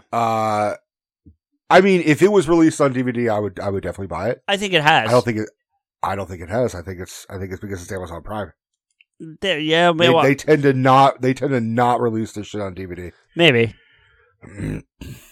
But regardless, I mean, you know, I'm glad I saw it. You know, I liked it. I think you know, there needs to be a movie where Clooney and Affleck work together where they're both on screen, because if you have that type of script and that type of directing and that type of acting, they could fucking chew the scenery together, man. I would love to see that movie. Yeah, but see, I would love to see it in a way that I know you wouldn't want to see it. Which is? I'd want some kind of weird, like, Spider-Verse thing with Batman and have, like, Clooney... I would want like Clooney, Affleck, and Bale, and maybe Keaton. You know what I mean? Like, have them all interact with one another in some capacity. Bring them all. Have Kilmer's Batman. Well, Kilmer have it be explained. I know. Have it be explained that, like, you know, the fucking Joker blew up his throat or something, or just killed him flat out. Or at least reference him. I mean, I'm all for that. You know. Have Chris O'Donnell show up in the cowl and be like. Yeah, or at least, well, but he wasn't there. Well, yeah, he was with Val, wasn't he? Yeah. I would also, I mean, but then you'd also have to have Pattinson as well if you're going to bring them all in. Yeah. You know, so. Have them all. I'm still all for the thing that we suggested, but you can't do it with Affleck and Clooney. But where you have Clooney as like old Batman on a Batman Beyond, like I would want that. You can still do it. I mean, there's still no, but you couldn't have him and Affleck is what I'm getting at. Like you wouldn't have what you. Oh no. Yeah, you can't do that. I mean, give it time. Clooney will eventually get old enough to fucking play old ass Batman. He could do it now. I mean, he's been great. He could do it now. He's been great since '97. I mean, shit. Let's be real about it. That's true. I mean, but now it looks like it matches. Yeah, I guess. Before it was like, oh, he's going gray really early. It's like, all right, now his face looks like it matches his hair. Yeah. It's like Steve Martin. When Steve Martin went gray and white, you're like, what the fuck? You're how old? You're fucking 30? What the fuck? My dad lost his hair by 27, so I mean, I was losing my hair at 16. There you go. Let's see if there's anything else. Apparently, Ron Livingston went to Yale, so there you go. I think the actor who played the voice, his dad. Oh God, JR's that guy. Dad, he did a great job, but that character's a piece of shit. Exactly. Like wow, and that's the thing. Is like everybody sucks. Everybody sucks except Uncle Charlie, and that's kind of how it is. I thought the mom was okay. I didn't see any problems with the mom. Everybody sucks except the mom and Uncle Charlie. Yeah. Okay. All right. Cocktail. Okay. Suck my cocktail. No, thank you. Thank you. I've been a fan of this movie. I saw this movie. See, it came out in '88. I probably saw it in '90. Like I saw it very early on from when it came out. I mean, I saw it when I was little. I mean, when I say little, I think I saw it like the first time when I was like 9, 10. Well, it's about what I would have been, except the difference is it was 2 years. It was out 2 years at that point. Right. Yeah. I think I was like more open to it then when I was younger, but I didn't understand a whole lot of what was going on. It was just a giant party. Some of the stuff goes over your head. I mean, I've talked about that with Ghostbusters before. Like when I watched it as a kid a bunch of times, and I watched it for the first time as an adult, and went, "Oh," same kind of thing. Sure. But it wasn't one of those movies where I was watching on a regular basis. Like the gap between me watching Cocktail last night compared to the last time I saw it is probably 15 years, 20 years, something in the middle of that. Conversely, it's probably about 15 months for me. So yeah, you're like, it's Tom Cruise's birthday, time to pop in Cocktail. It's not that real ritualistic, but yeah, I mean, there's been times where I'm just like, kind of in a mood to watch that, and I'll throw it in. Like, it's one of my favorite soundtracks of all time. Like, the soundtrack for that movie, the soundtrack is amazing. I'll give this. All three of these movies have decent soundtracks. Like, I will give it that. Tender Bar, it was okay. Tender Bar is more of a period piece kind of soundtrack. For sure. Yeah. But I will acknowledge, like, hey, for movies that, like, they're different types of jukeboxes. That's what these three movies are. It's not so much about the bars or the type of bars. It's like, they're all different types of parties. They're all different types of music. That's true. I think my biggest criticism for Cocktail is that I liked it as it began, and then gradually I was like, Tom Cruise's charm, meaning his character. I think Cruise actually did a decent job in this flick, and I've never said he's a bad actor. I've maintained that I think Tom Cruise is a great actor. I think he's a shitty human. Right. Yeah. I think he's a shitty human being. And, I don't care how much he fucking donates to charity and all that shit. I think Scientology has fucking warped his perception on everything. But I think beginning, middle, and end, Brian, to me, kind of becomes more and more repulsive. I think he actually, I have to disagree. I think he goes full circle. I think he has a moment. He starts good. He gets kind of shitty. He gets better. He has that shit moment, and then he comes back full circle to like being that good guy again by the end of the movie. I mean, I would agree with you, except here's the thing. There's a whole new day and age. Thank fuck. Where we respect women a little bit more in this day and age. Yeah, and we're talking about a movie that came out in 1988, so it's right. what, 30, A lot- 32, 34 years old at this point? So 30, yeah, it's 30 fuck years old. And a good chunk of that is guys will act like what they think they're supposed to act based on movies they've seen, yeah, and vice versa. yeah, The time period, they feed each other. Someone wrote down Tom Cruise is supposed to be, he's supposed to be Tom Cruise. He's supposed to fucking be good looking. He's supposed to be, good in bed. He's supposed to be a good womanizer. He's supposed to be charming. He's supposed to be a good poet, which that's fucking random. It's a little random. The poetry part's a little. No, it definitely is random. I mean, I don't think he's going to be winning any, Pulitzer prizes or anything like that. Yeah. But but he knows how to entertain. He's this type of slam poet where he slams the shot glass on the fucking thing, and then he says, "All right, here's some words of wisdom, and I can make it kind of rhyme." Yeah. It was last call. Here, look at the fucking time. He's that type of poet where he's just like, the once was a man from go fuck yourself. Right. You mentioned noticing 80s B list or B actors. This is definitely one of those movies where that happens. Like the waitress that he calls a bitch. Yeah, who was that? She was also one in the first 2 seasons of Night Court. She was the defense attorney before Marky Post took over. You would know that more than I would, because I've never seen a lick of Night Court. And then this one you might have when I say it, you're going to be like, oh wow, I think. But the economics teacher, the one that fails him, I recognized him. Do you know where he's from? Or at least the one thing I know him from. I know him from, I believe, a movie called The Freshman. Oh, he might be in that. I've never seen it, but that's not what I was going to say. But he's also, isn't he the judge in the Addams Family? He is. That's where I was going to go. Yeah. He's the judge from the Addams Family. So. And see, that's sort of my point, is even in that scene, the professor's a douche nozzle, but so is Tom Cruise. But you got to think about something else too, and this is the thing I think that gets lost on this movie, and I really thought about this on this viewing, and I've seen it a bunch of times. So, but then again, as I've said before, when I watch movies for Podescue, I watch them very differently than when I'm just I don't do the brain shut off thing if I can help it when I'm watching for Podescue.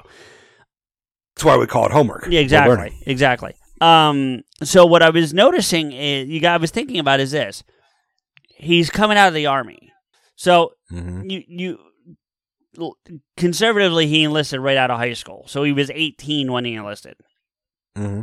Let's just assume he did a one tour stint in the Army. Okay. So he's out by 22. By the time he's in that class, at latest, he's 23. Okay. I don't know if you remember 23, but I was a bit of a douche nozzle at 23 myself. Yeah. I would expect someone who's been, constantly shit on by these different places and has listen, I mean, you're not wrong about him not being a great character in the beginning. He's not the worst character in the world, but he's certainly not the greatest either. And him having a sense of entitlement, he definitely has a sense of entitlement coming out of that Army. He thinks he should just be able to go get a job in marketing or in sales like that with no degree or no resume. And bro, he's so fucking entitled that he and his buddies wave down a fucking Greyhound. You can't do that.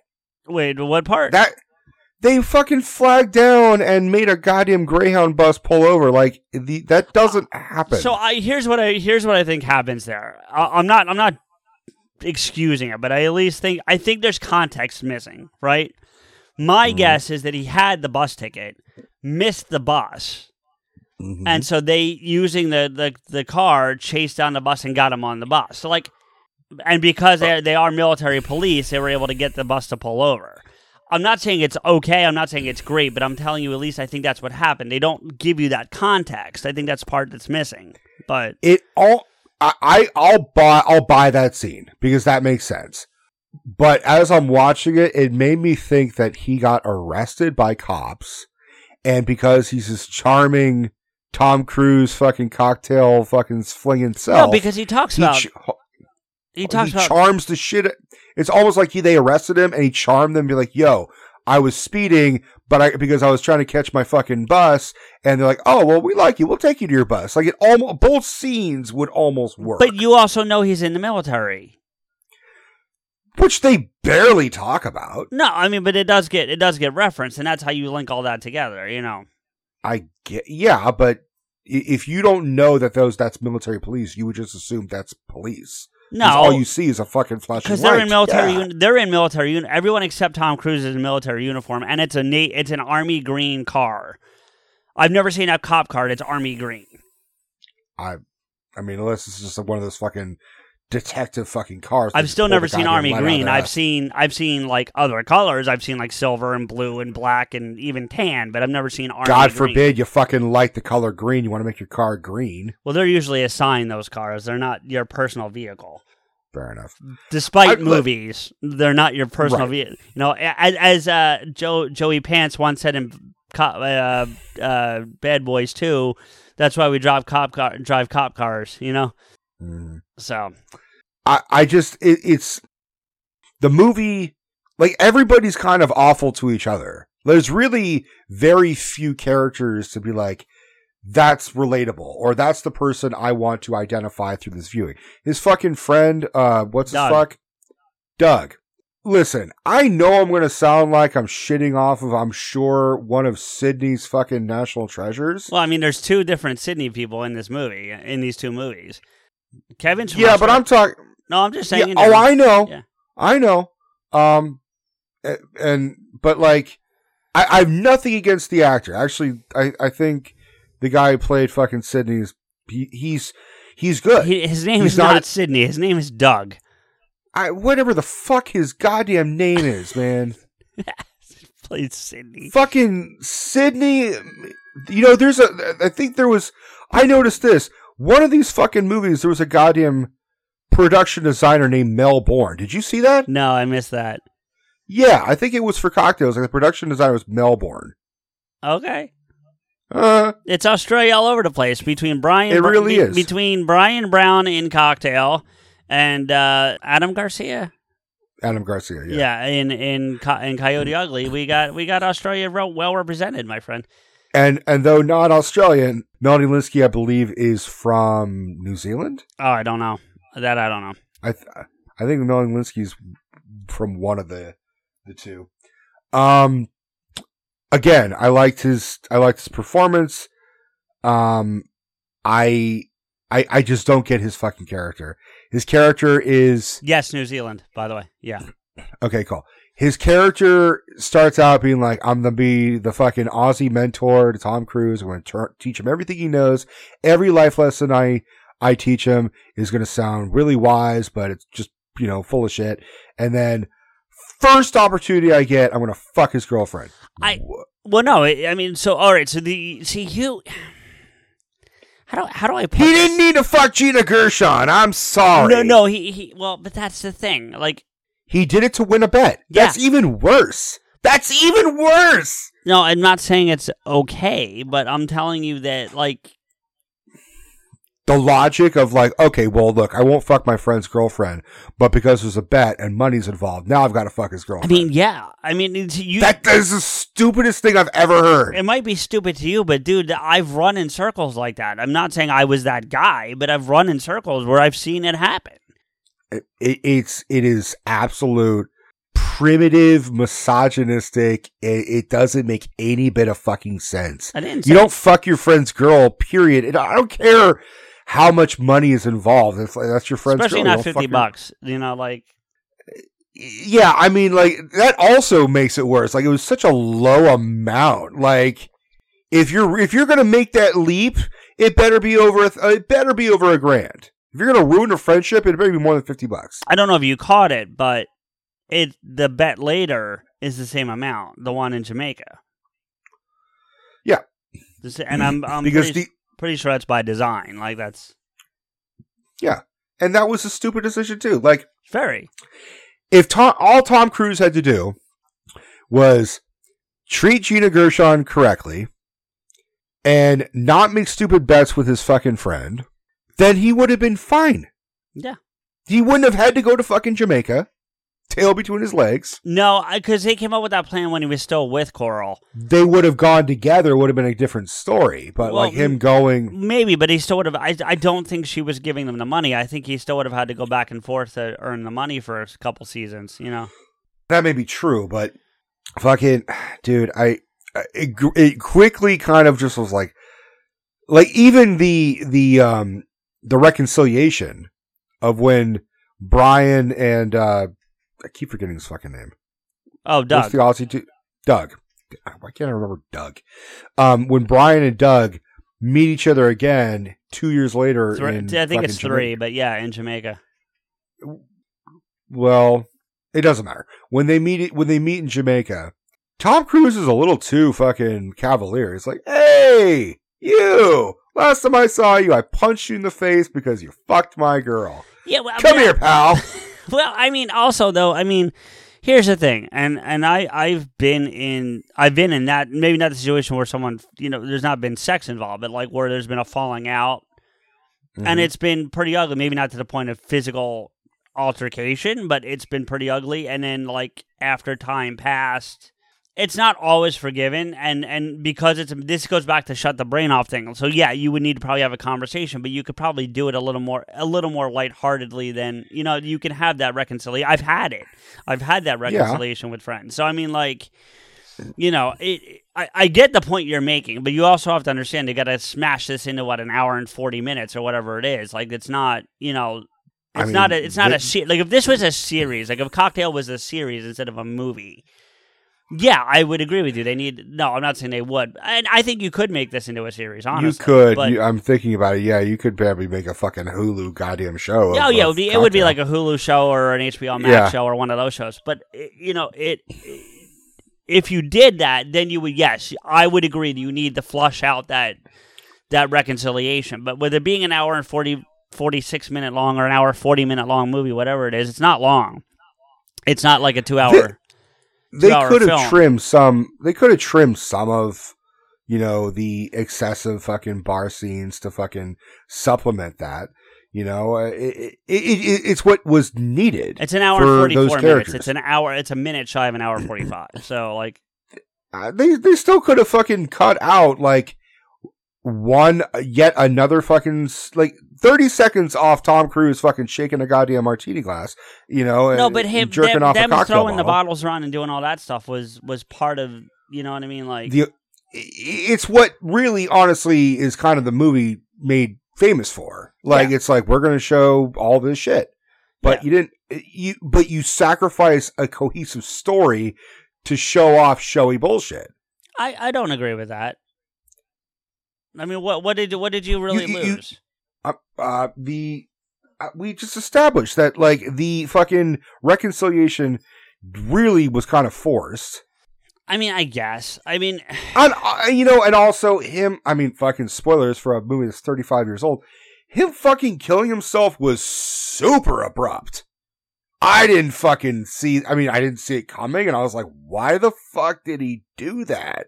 Well, because he was on. I mean, he talks about it. He's on his ass. He's got no money. It's clear his wife is fucking anybody she can get her hands on. Right? Has he considered divorce? Some people don't view it that way, dude. But his whole thing is like he comes off like the guy who will lick his fucking wounds and keep grinding. Everyone's got a breaking point, man. I guess. I mean, you got to think about it. He literally, I mean, they don't say a number, but in my estimation, in 1988 money, he lost millions of dollars, just gone. You know, and again, his wife, you know, like what Brian says about his wife early when they reconcile in Jamaica, when he's like, "There's my miracle," and he points over to Kerry. Mm-hmm. And Brian says something to the effect of, and I don't remember the exact line, but it's something to the effect of, "Oh, what, Pocahontas over there waiting for all the guys to come get her," or something to that effect. And he goes, "How dare you speak that way about my wife?" Like, I mean, you know, that's what she really was. You know, that's who that character is. Yeah. You know, and it's proven even more right before you find out Doug killed himself. I mean, that's the other thing. You want to add to why he might have done it? There's part of him that probably thought that Brian went off and fucked his wife. The last time he sees anybody Doug before he wakes up and does that to himself. It's Carrie and Brian in the boat with him. He wakes up, they're both gone. And so's his car, technically. It's a good point. That is a good point. Now, he writes the letter, which kind of counters my point a little bit. Right. But it was his way of... Maybe it was just that 50-year-old fucking scotch that really, like, put him to the edge. There's got to be a lit... The Louis Trey, yeah. It's like 49...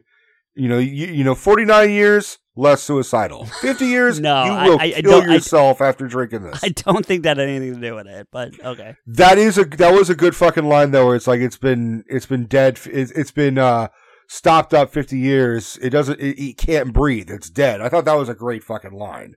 Yeah, no, it's a great line. No, he has a bunch of great lines in that movie. Despite what There's a bunch of great lines. I love Coughlin's Laws. You know, and that was the other thing that was grating. Is they pronounce that name differently in both ways. When Doug does it, he pronounces Coughlin. No, he doesn't. He always says Coughlin. It's always Coughlin. No. I'm right this time. It's Coughlin. No, you're not. Yes, I am. I've watched this movie more. Okay, how many times have you watched this movie in the last 15 years? Once. Okay, sorry, I'm win. No, that's bullshit. You can't fucking say that bullshit. We'll let Jade break the tie on this because I was listening to it and I kept hearing Coughlin and Coughlin. You heard incorrectly. He never said Coughlin, not once. Not once did he say Coughlin. Nobody said Coughlin. Yes, they do. No, they don't. I'm sorry. You're not going to convince me that they do it. It doesn't. I know I'm not. I'm going to keep saying it on the record.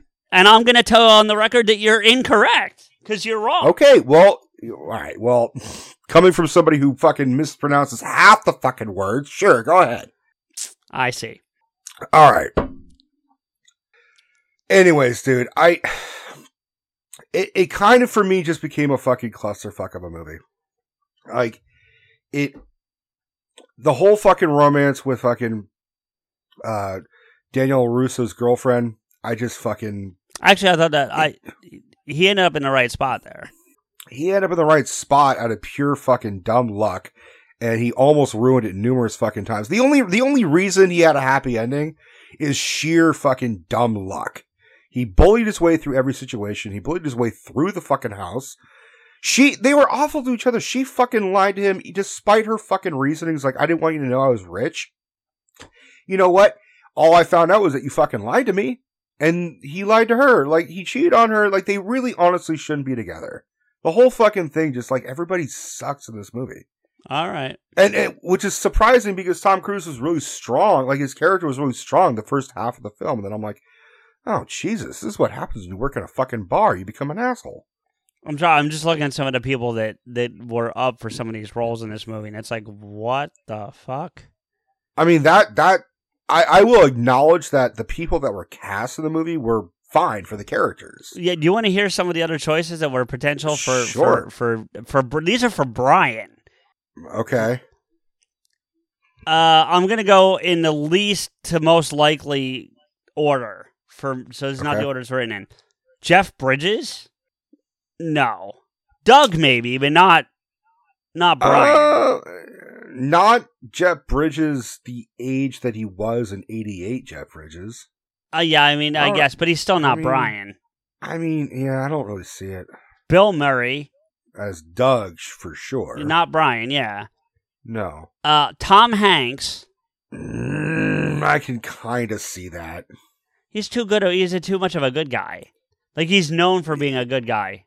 If he was playing it similar to A League of Their Own, Tom Hanks. That's true. Rob Lowe.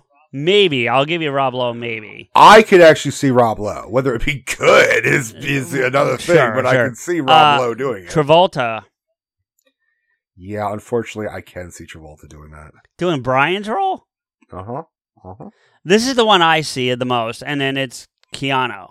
Yeah. Yeah, Keanu would have. Keanu totally could have done it. I see Keanu being able to do it. The reason that Keanu didn't do it was because he was tied up doing Bill and Ted. Okay. Bill Murray was busy shooting Scrooged. And he was awful for the fucking character, but yeah, I'm with but you. I'm just saying. And then Right. Tom Hanks was busy because of Big? yeah. Yeah. Yeah. Which he fucking chose the right role. Yeah, for sure. I know. I agree. I agree that maybe it's hard for me to see it because I've seen it so many times with anyone else. Like Matthew Broderick's another name I'm just seeing. That one maybe I could get behind. I don't think Matthew Broderick's, especially back then, had the arrogance. Ted McGinley? That Tom. No. I could see someone like Charlie Sheen or Emilio. Yeah. I give you that. Yeah, you have to have kind of some of that darkness to play that role. If you were doing this in the 90s, Affleck going back to Tender Bar briefly. Oh yeah. Yeah. For sure. It would have been Affleck or Pitt probably in the 90s. Probably would have been Leo. Yeah. Yeah. If you were making this movie now, it would be Jared Leto, and it would be awful. You know who? I know I keep going back to this but just because I do think he's a well-rounded actor and can do like these weird roles and then the more serious. But I think Tom Holland could have done it. I mean, based on watching Tom Holland do the whole fucking flippy flip bullshit in Uncharted. I didn't see Uncharted, so I can't. Yeah, he does the whole kind of fucking mixology bullshit as a bartender, for like a brief scene in Uncharted, and I mean, I don't think so. I think that would happen. Like Sony would fucking try and make a remake of Cocktail. They'd make Tom Holland do it. If you did a remake now, I wouldn't want a remake per se, but I would want like almost like a sequel. But hear me out, right? Mm-hmm. Where you now have Tom Cruise in the Doug role, right? Okay, so and then you have like Tom Holland or like a Miles Teller or somebody of that, someone of that, in that realm, yeah. in the Brian role. You want Cocktail Maverick? I'm with you. Yeah, I guess so. Yeah. There's another Heather Graham was up for. No. This is what you call it. You call it Cocktail Cuba Libre. Yeah, right. Did Heather Graham was up for Jordan? I could see that. Yeah. Wow, that's early. Oh, it's way early. I didn't know Heather Graham was doing anything. Pre Spy Who Shagged. Well, I guess she was doing Boogie Nights. That came out in the early '90s. By the way, I definitely want to have, and this movie is the one that's inspired this. But I've never had the guts to go through with it. But I will do it before. Like I've said to you before, I don't have a bucket list thing, but this is one of the few things that if I were to have one, it would be on there. I want to have a red eye. I want to try a red eye. Oh, it looked like a fucking Bloody Mary with a goddamn egg in it. Well, it's beer. It's beer, vodka, and there's no beer in a Bloody Mary. I've had Bloody Marys. Oh. It's tomato juice. It's tomato juice, 1 ounce of vodka, a 6 ounce and it has to be a lager style beer, because I've looked it up, and then a cracked egg. I mean, I don't know. I mean, I'll probably drink it, but I mean, it didn't look that appetizing to me personally. And it's like, well, maybe Doug, maybe you won't look and feel this way if you weren't having your breakfast be this shit. Have you tried some fucking eggs and sausages, motherfucker? Like, have you tried Honey Nut Cheerios? It's actually really good. Well, I mean, fucking Brian's eating pepperoni pizza, for breakfast. Which I was yelling at the two. I'm like, bro, grab a fucking oven mitt. What are you doing? Well, yeah, of course you are. What do you think you are, Ron? Just grabbing a fucking hot ass pizza with one hand? Like, oh shit. Pretty good. This piece of information is strictly for Jay. So just let me get this out there. All right, Jay, this is for you. On the Gold Coast in Queensland, there's a real-life multi-level nightclub called Cocktails and Dreams, which is named after the bar in the movie. So I bring that up because I know that JoJo and Kai have gone up to. They just came back from Gold Coast for Christmas, so they go up there all the time. So Jay, you need to go with them and check out Cocktails and Dreams. Jay, you need to fucking book a $700 Uber. You have to fly. It's a flight. You have to fly. Okay. You need to get a flight and fucking go to fucking Cocktails and Dreams. That was the other thing. Just as a name standpoint, the Cocktails and Dreams, it would have been great if they just had a sentence where they said, you know what? Drop the and dreams. Just cocktail. Because just like the title of the movie sounds good. The title of the movie, Cocktails, sounds great for a movie. It would have been great for a bar. Cocktails and Dreams is too wordy. It's too much. No, I don't. I have to disagree. I think it's fine. I get, I at least get where you're coming from with that one, but I don't know. I just found a list of some names for Doug if you want them. Sure. I listen. These are all much bigger names than, with all respect to the guy who played him. I don't have his name in front of me. I blanked. But Sidney, yeah, the guy that we're just not going to call Sidney. Yeah. Dudley Moore. Sidney Auckland. That's his fucking name, right? Yeah, Yeah, that's it. Dudley Moore? Yeah. I can see that for all the wrong reasons. Yeah. Michael Caine. Oh, so they're establishing this is like, it's definitely someone who's not American. Like, this is going to be someone who's Australian or British. No. Oh, okay. Yeah. So far, it's two Brits. It is, but so that Michael Caine, Jesus. it would have been a young Michael Caine at the time. I'd probably around the same age as that guy. I mean, because you got to figure, right? We said to Brian's what, about 22 to 24, right? In that window? Right. Yeah. I figured Doug's at most 35. I don't think he's much older than, I don't even think he's that old. I'd put him closer to 30, honestly, but I'd say at most 35.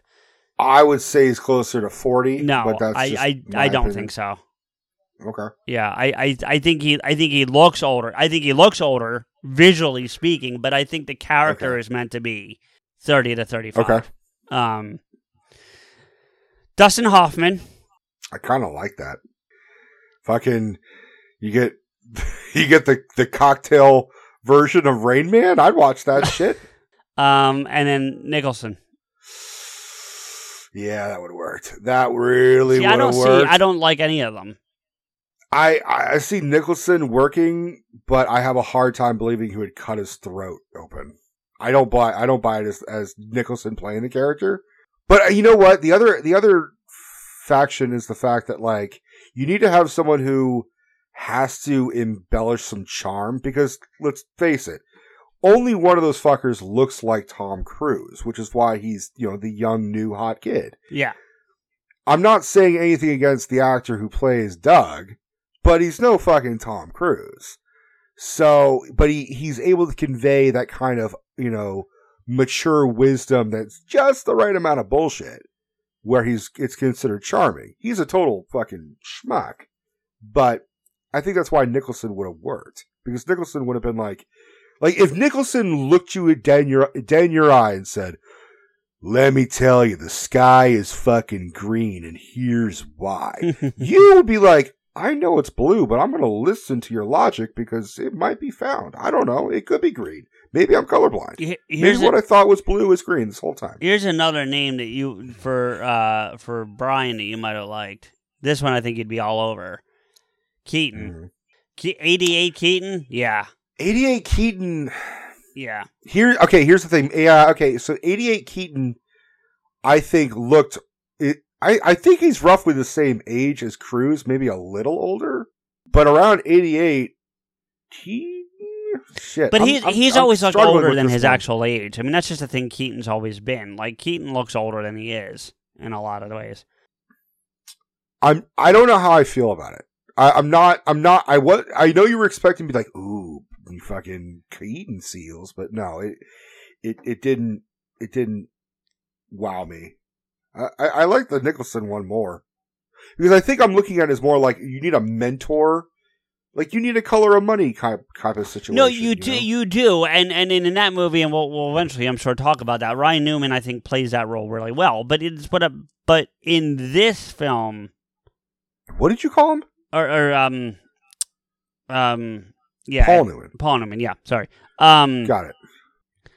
In this film, I think you need a younger mentor. Like, he's older than Brian. That's why I put him between 30 and 35. He's got about 10 years on. It's like you and me in terms of age. I'm not talking about me being your mentor, but I'm saying from like an age gap perspective. You know what I mean? Like, I think you need that kind of age gap because of the environment, with it being bars and drinking. Sure. And, like, you can't have, 23-year-old Brian and 60-year-old Doug. Like you can't, or even 40 or 50-year-old Doug. You know what I mean? Like I don't think I'm trying to think if it was 1988. Jack Nicholson would have been 40. No shit, he might have been 50. Yeah, I think he would have been 50. Yeah, because I think he was 50. Wow, yeah. 1988, he would have been 50. Yeah. No, I'll double check. I'm checking now, but I'm pretty sure you're right. No, I think I'm right because I think he was born in like 37. No, I think it's the same year as Ron. I think we looked this up before, but I'm checking now. I think he's the year before Ron, but he's 37. So he would in 88 he would have been 51. Yeah. Damn. Well, it came out in 88, so presumably he would have been 50 when they were shooting it. Yeah. He looked good for 50. Oh, for sure. I mean, he Nicholson at 50 is about what the fucking guy who played Doug, at 35. They almost look like they're the same age. But just by comparison, I'm pulling it up now here. Give me a second. Brian Brown, who plays Doug, I think it's like 40. It's like born in 47 or something. Yeah. So he would have been. He was 40 at the time they made the movie. Yeah. I still think he was meant to play a younger character, but that aside, and Jack certainly looked 50 because I remember when he's in Batman the year later. Mm-hmm. And he looks 50. Like I think he looks too old for that role. He's more Jordan's dad than he is Doug. What a piece of shit that guy is. Well, the character's a terrible person, but I'm saying in terms of visually. When I'm saying piece of shit, I mean, look, if I ever criticize an actor, you'll know it. Whenever I'm like, that guy sucks, I'm like, well, the character sucks. Yeah. I really try to there are a few exceptions, obviously, but whenever I'm trashing someone who's an actor acting their craft, oh yeah, it's very specific. Like I said, I think Tom Cruise fucking did the best he could, but even he was there's a quote that he says Cocktail is not the crown jewel of my performances or something. I saw that, and which is really I'm slightly, I mean, it's his career, so he's entitled to say whatever he wants about it, but I would argue that this is better than Days of Thunder in terms of his performance. Performances, I would probably agree in terms of overall. I think Days of Thunder film. Was more successful, probably, sure, but yeah. But here's the other thing. And Days of Thunder is a great movie. I like that movie. I like that movie. I have a copy, but I would say Cocktail's a better movie between the two. Days of Thunder might have been more successful in the box office. That's fine, but that doesn't make it a better movie. We've seen that 100 times. I need to rewatch Days of Thunder. I don't have a real opinion right now. That's fair. But I would argue that what saves Days of Thunder is Carl Hagen. Rooker? What? Robert Duvall. Robert Duvall. Yeah, he's what saves. I mean, Rooker's fine, but Duvall's what saves that movie personally. My go-to for a good cruise film is Rain Man. Yeah, I mean, and for me, listen, especially in performance level. Yeah, I mean, for me, I'm going if I'm going strictly performance. As much as I like this movie, I'm going Last Samurai. You know what I mean? Yeah. I fucking love The Last Samurai. You know what I mean? He's really good in that movie. Oh, he's strong in Last Samurai. I mean, there's plenty of better performance movies he's done. I understand. I don't expect this. I don't expect this to be his crown jewel. I don't think it is. But I don't think it's. I feel like that statement really puts it low on the ladder for him, and I don't think it's that low. I think he's done worse. I thought Vanilla Sky was not great. Yeah, I agree. I think his performance was good. I think the movie was not very good. In which one? Vanilla Sky. Okay, Magnolia. I didn't think was fantastic. I'm not the biggest fucking Anderson fan. I think this is better. I mean, maybe his performance is better in it, but I think this is better than Eyes Wide Shut. Yeah. You know what I mean? I would say this is probably better than Risky Business. I've never seen it, so I can't speak to it, but yeah. It's almost, you know what? It wouldn't be a big fucking leap of Risky Business being a prequel to Cocktail, to be perfectly honest. Okay. I'll take you on that. I haven't seen it, so I can't say, but I can't argue it either, Right. I don't think Top Gun, I don't think the first Top Gun is a great performance. It's a fun popcorn movie, and if you were born in the 80s, it's got some nostalgia for you. I'm not going to sit here and tell you it's some fantastic piece of cinema. I never did. Mm-hmm. You know what I mean? But is it something? Shit. Is it something that I truly love and enjoy? Absolutely, but it's not for any. It's not because of its excellence. You know? Shit. I mean, it doesn't. Half of his movies don't compare to like Jerry Maguire. Sure. In my yeah, opinion. no, Jerry's right up there with Samurai. Sure, I would say that. Yeah. So I'm not saying that this is his best thing or it's the best thing he's ever done, but I think that making a statement like that discredits it more than it deserves. Is kind of what I'm getting at. Well, I mean, it's his filmography. He would know. I mean, it would be more interesting to hear what he considers his, yeah, it's probably something fucking L. Ron Hubbard produced. Well, it wouldn't surprise me if he was like, oh, me playing in Tropic Thunder was like the best performance. If he said something outlandish like that, where he played the movie producer in Tropic Thunder. Remember that? I've seen it once, but yeah, I kind of remember.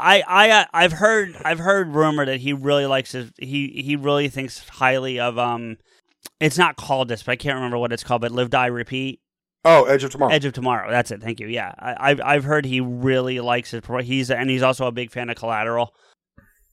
Collateral's good. Yeah, it's definitely the few where I'm like, wow, Tom Cruise as a villain is actually a pretty good idea. Yeah. You should do that more. Yeah, and in some ways, he like even in Samurai to a degree, he's a bit of a villain in the beginning, and then by the end of it, it's the Dances with Wolves motif, Oh, yeah. You start out like, yeah. Which, by the way, the only good review I've heard of Avatar 2 is from my brother Joel. By the way, I'm gonna refrain from commenting. Dude, he walked out. Like, I saw him at work last night. He passed by the box office to tell me he's like, dude, I loved it. He's like, I loved it way more than the first one. And I liked the first one, but it wasn't amazing. He's like, he's like, I really, really, really like, and I was like, Joel, you don't like anything. Which is true. Like, every time, like, I'm like, hey man, check out this movie. He's like, meh, it's not bad. It's okay. And I'll tell you this. I saw, I'll try not to go off on a whole thing here, but, cause I'm a big fan of Avatar, the Airbender Avatar. Right. I'm not sharing this perspective, but a lot of people in the community, the fans, because it's got a strong fan base. And I'm aware. The fan base is very much up in arms because something got leaked that apparently in the third Avatar they're going to find another tribe of Na'vi that have fire powers instead of water. Like their whole thing's fire instead of water in the third one. And they're like, fuck you for stealing this like concept from Airbender. They're really angry about it. Yeah, I mean, I don't really give a fuck about either mythology, but I understand, like, that would be like if Star Trek introduced lightsabers, you know what I mean? Like, oh, well, they're not lightsabers, they're plasma sword. It's like, you fucking owe George Lucas a check, motherfucker. Like, yeah, no, I totally get it, yeah. I won't lie, dude. I'm running out of things to say, and my throat is I think we've said what we need to say about this. I'm fine with that. I think we've said what we need to say about all of them. My question for you is, because it became very clear on New Year's that you no longer like our closing game, so are we retiring that after 3 months or whatever? Yeah, dude, I think once in a blue moon is sort of how I want to do it. All right. How about this? I think it's more fun if there's another guest. When it's just me doing math, it's not fun. If we have someone else who gets to suffer with me, then I'm all for it. Well, we couldn't have done it for Tender Bar anyway, because apparently there's no numbers at all. It's just subscriptions. Yeah, I guess so. I guess that would be the case, right? Since they never had any. Right. Yeah, that makes sense. You could still probably put the budget in here, but they didn't do that even. I think George Clooney just went to a bar in fucking Long Island. I'm gonna ask you to do Cocktail just because I want you to try that one. All right. That's it. That's the only one I'm gonna ask you to do. Okay, for Cocktail. All right, now remind me. Give me some leeway here. Yeah, of course. I always try to give you some. What's up? Was Tom Cruise because we've had this argument. Is Tom Cruise like a fucking movie star at the time of Cocktail? He's really breaking out at that point. I think Days of Thunder's right around there. He's done Risky Business. He did Color of Money. And he's done Color of Money. He's done Top Gun at this point. Like he's Yeah, He's about to do Rain Man. Okay. I'm going to say the budget is $10 million. Higher. 23 million. I'll give it to you, 20. Okay. I mean, yeah, that makes a lot of sense. Yeah, for 88. I mean, because I believe they did shoot like in Jamaica at one point. They did, right? but not much. Yeah, not much. Yeah. That's a lot of portion of Jamaica too. But I think they did it in like 3 days. Like they did it all like real fast. Like it was a quick turnaround. Okay. Did it bomb? No. Sorry, I didn't. I thought you had swallowed. No, it's okay, but no. This is actually why because it didn't bomb is exactly why I wanted you to do this. Right. It didn't bomb, but I don't think it made all the monies. So I'm going to say 65 million. Higher. Oh, fuck. I told you. All right. 100 million. Higher. You're shitting me. I am not shitting you. Jay, did you fucking make this movie? This is exactly why I wanted to do this one with you. Like maybe you know what we'll do. Like maybe not once in a blue moon, but when we have them like this, that's which might still be once in a blue moon. But you know what I'm saying? Like that's fine. Every episode, it's like, oh fuck. 150 higher. Like 200? No, lower.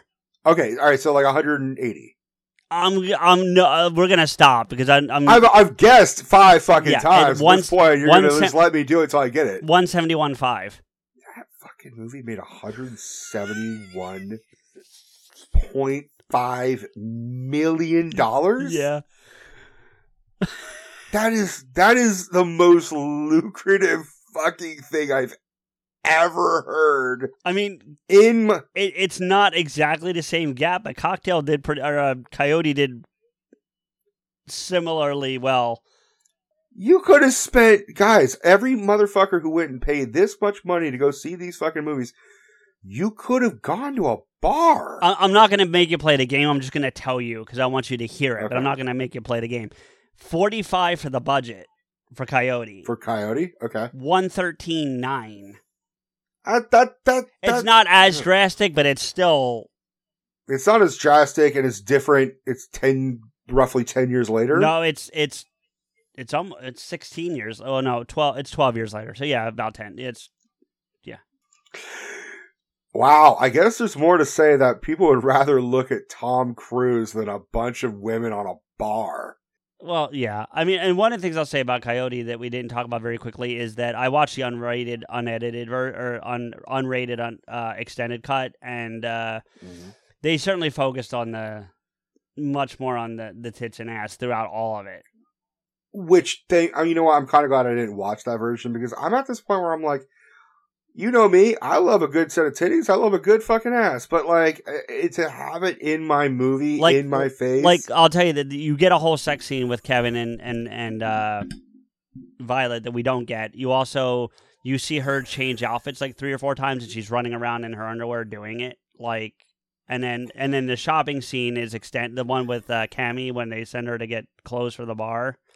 Much more extended, much more her trying different shit on, and you see her walking around in her underwear.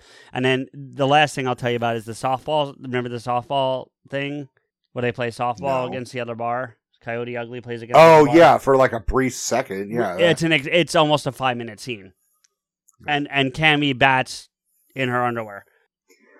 I mean, out of all the women, with the exception of Melanie Lynskey, I found Cammy the most attractive. But even after the 15th undershot of her up her skirt kind of thing, where like you just clearly see her bubble butt, I was like, Jesus Christ, guys! Like, will you raise the fucking camera? And I think I'm just too much. I'm too old, and I'm too much of a fucking feminist, and I'm just too tired. I'm just like, oh, let's see if we could try and see this.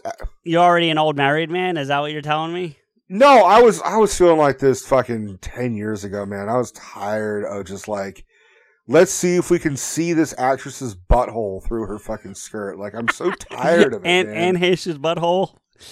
Look, I've seen Anne Heche's butthole. It wasn't that impressive. Yeah, well, it looked like a butthole. Like, it's all shriveled up now, but that's a different conversation. Oh, yeah, she's dead, isn't she? Yes, That's she is. Weird. Yeah. That's so weird. And I don't know if it's. She died in a fire too. So like, yeah, it was a car. It was a car that caught on fire. But I remember, but I mean, they should have just kept going and just cremated her. They didn't have to fucking bury her half. Oh, I don't know what they. I don't know if she was buried. I honestly don't know. You don't cook bacon halfway. That's how you get fucking poisoned. Let's just go. Good night, everybody. Yeah, all right. Barkeep, let's go. CJ here with some show information and a few thank yous. After I'm done, stay tuned for the Damn It, our very own post-credit scene. Listen to the show on Apple Podcasts, Spotify, your smart speaker, or anywhere else you find podcasts. If you enjoy the show as much as we hope you do, make sure to tell a friend where they can find us too. If you want to agree with or yell at us, follow Rico, me, and the show on Twitter. The show is at Podaskew. Rico is at RantsRico, and I'm at M_Blade. And like this show page, Podaskew Podcast, on Facebook. If you love music as much as I do, you should check out my alter ego, DJ Xanthus, on my radio show every Thursday from 9 p.m. to midnight-ish, and Saturday from 10 p.m. to midnight-ish Eastern Standard Time at www.radio-airwaves.co.uk. I tend to run past midnight, hence the ish. Oh, and DJ Xanthus is on Twitter at DJXANTHUS. Make sure to follow that for show updates. We want to thank logo designer and show friend Mike for his work on our awesome logo. You can contact him for artwork via email at logomike80@gmail.com. That's logomike80@gmail.com. Check out tpublic.com/Podaskew if you want to display your love of the logo and Podaskew. Thank you to Samuel Lemons for all original music on the show, especially our theme music. You can find Sam on Twitter at Samuel Lemons, all one word, and his music on SoundCloud at soundcloud.com/Samuel-Lemons. Finally, our biggest thank you is to you. Rico and I really appreciate your time and look forward to bringing you our next episode. Don't forget to Damn It. All right, listen up, ladies. The bidding will start at $25 for one night only. You get this, purebred, housebroken, fully trained young stud. Damn it.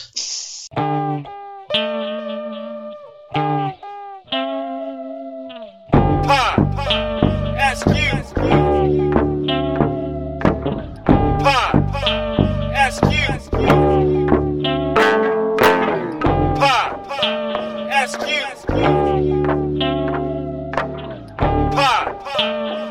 you.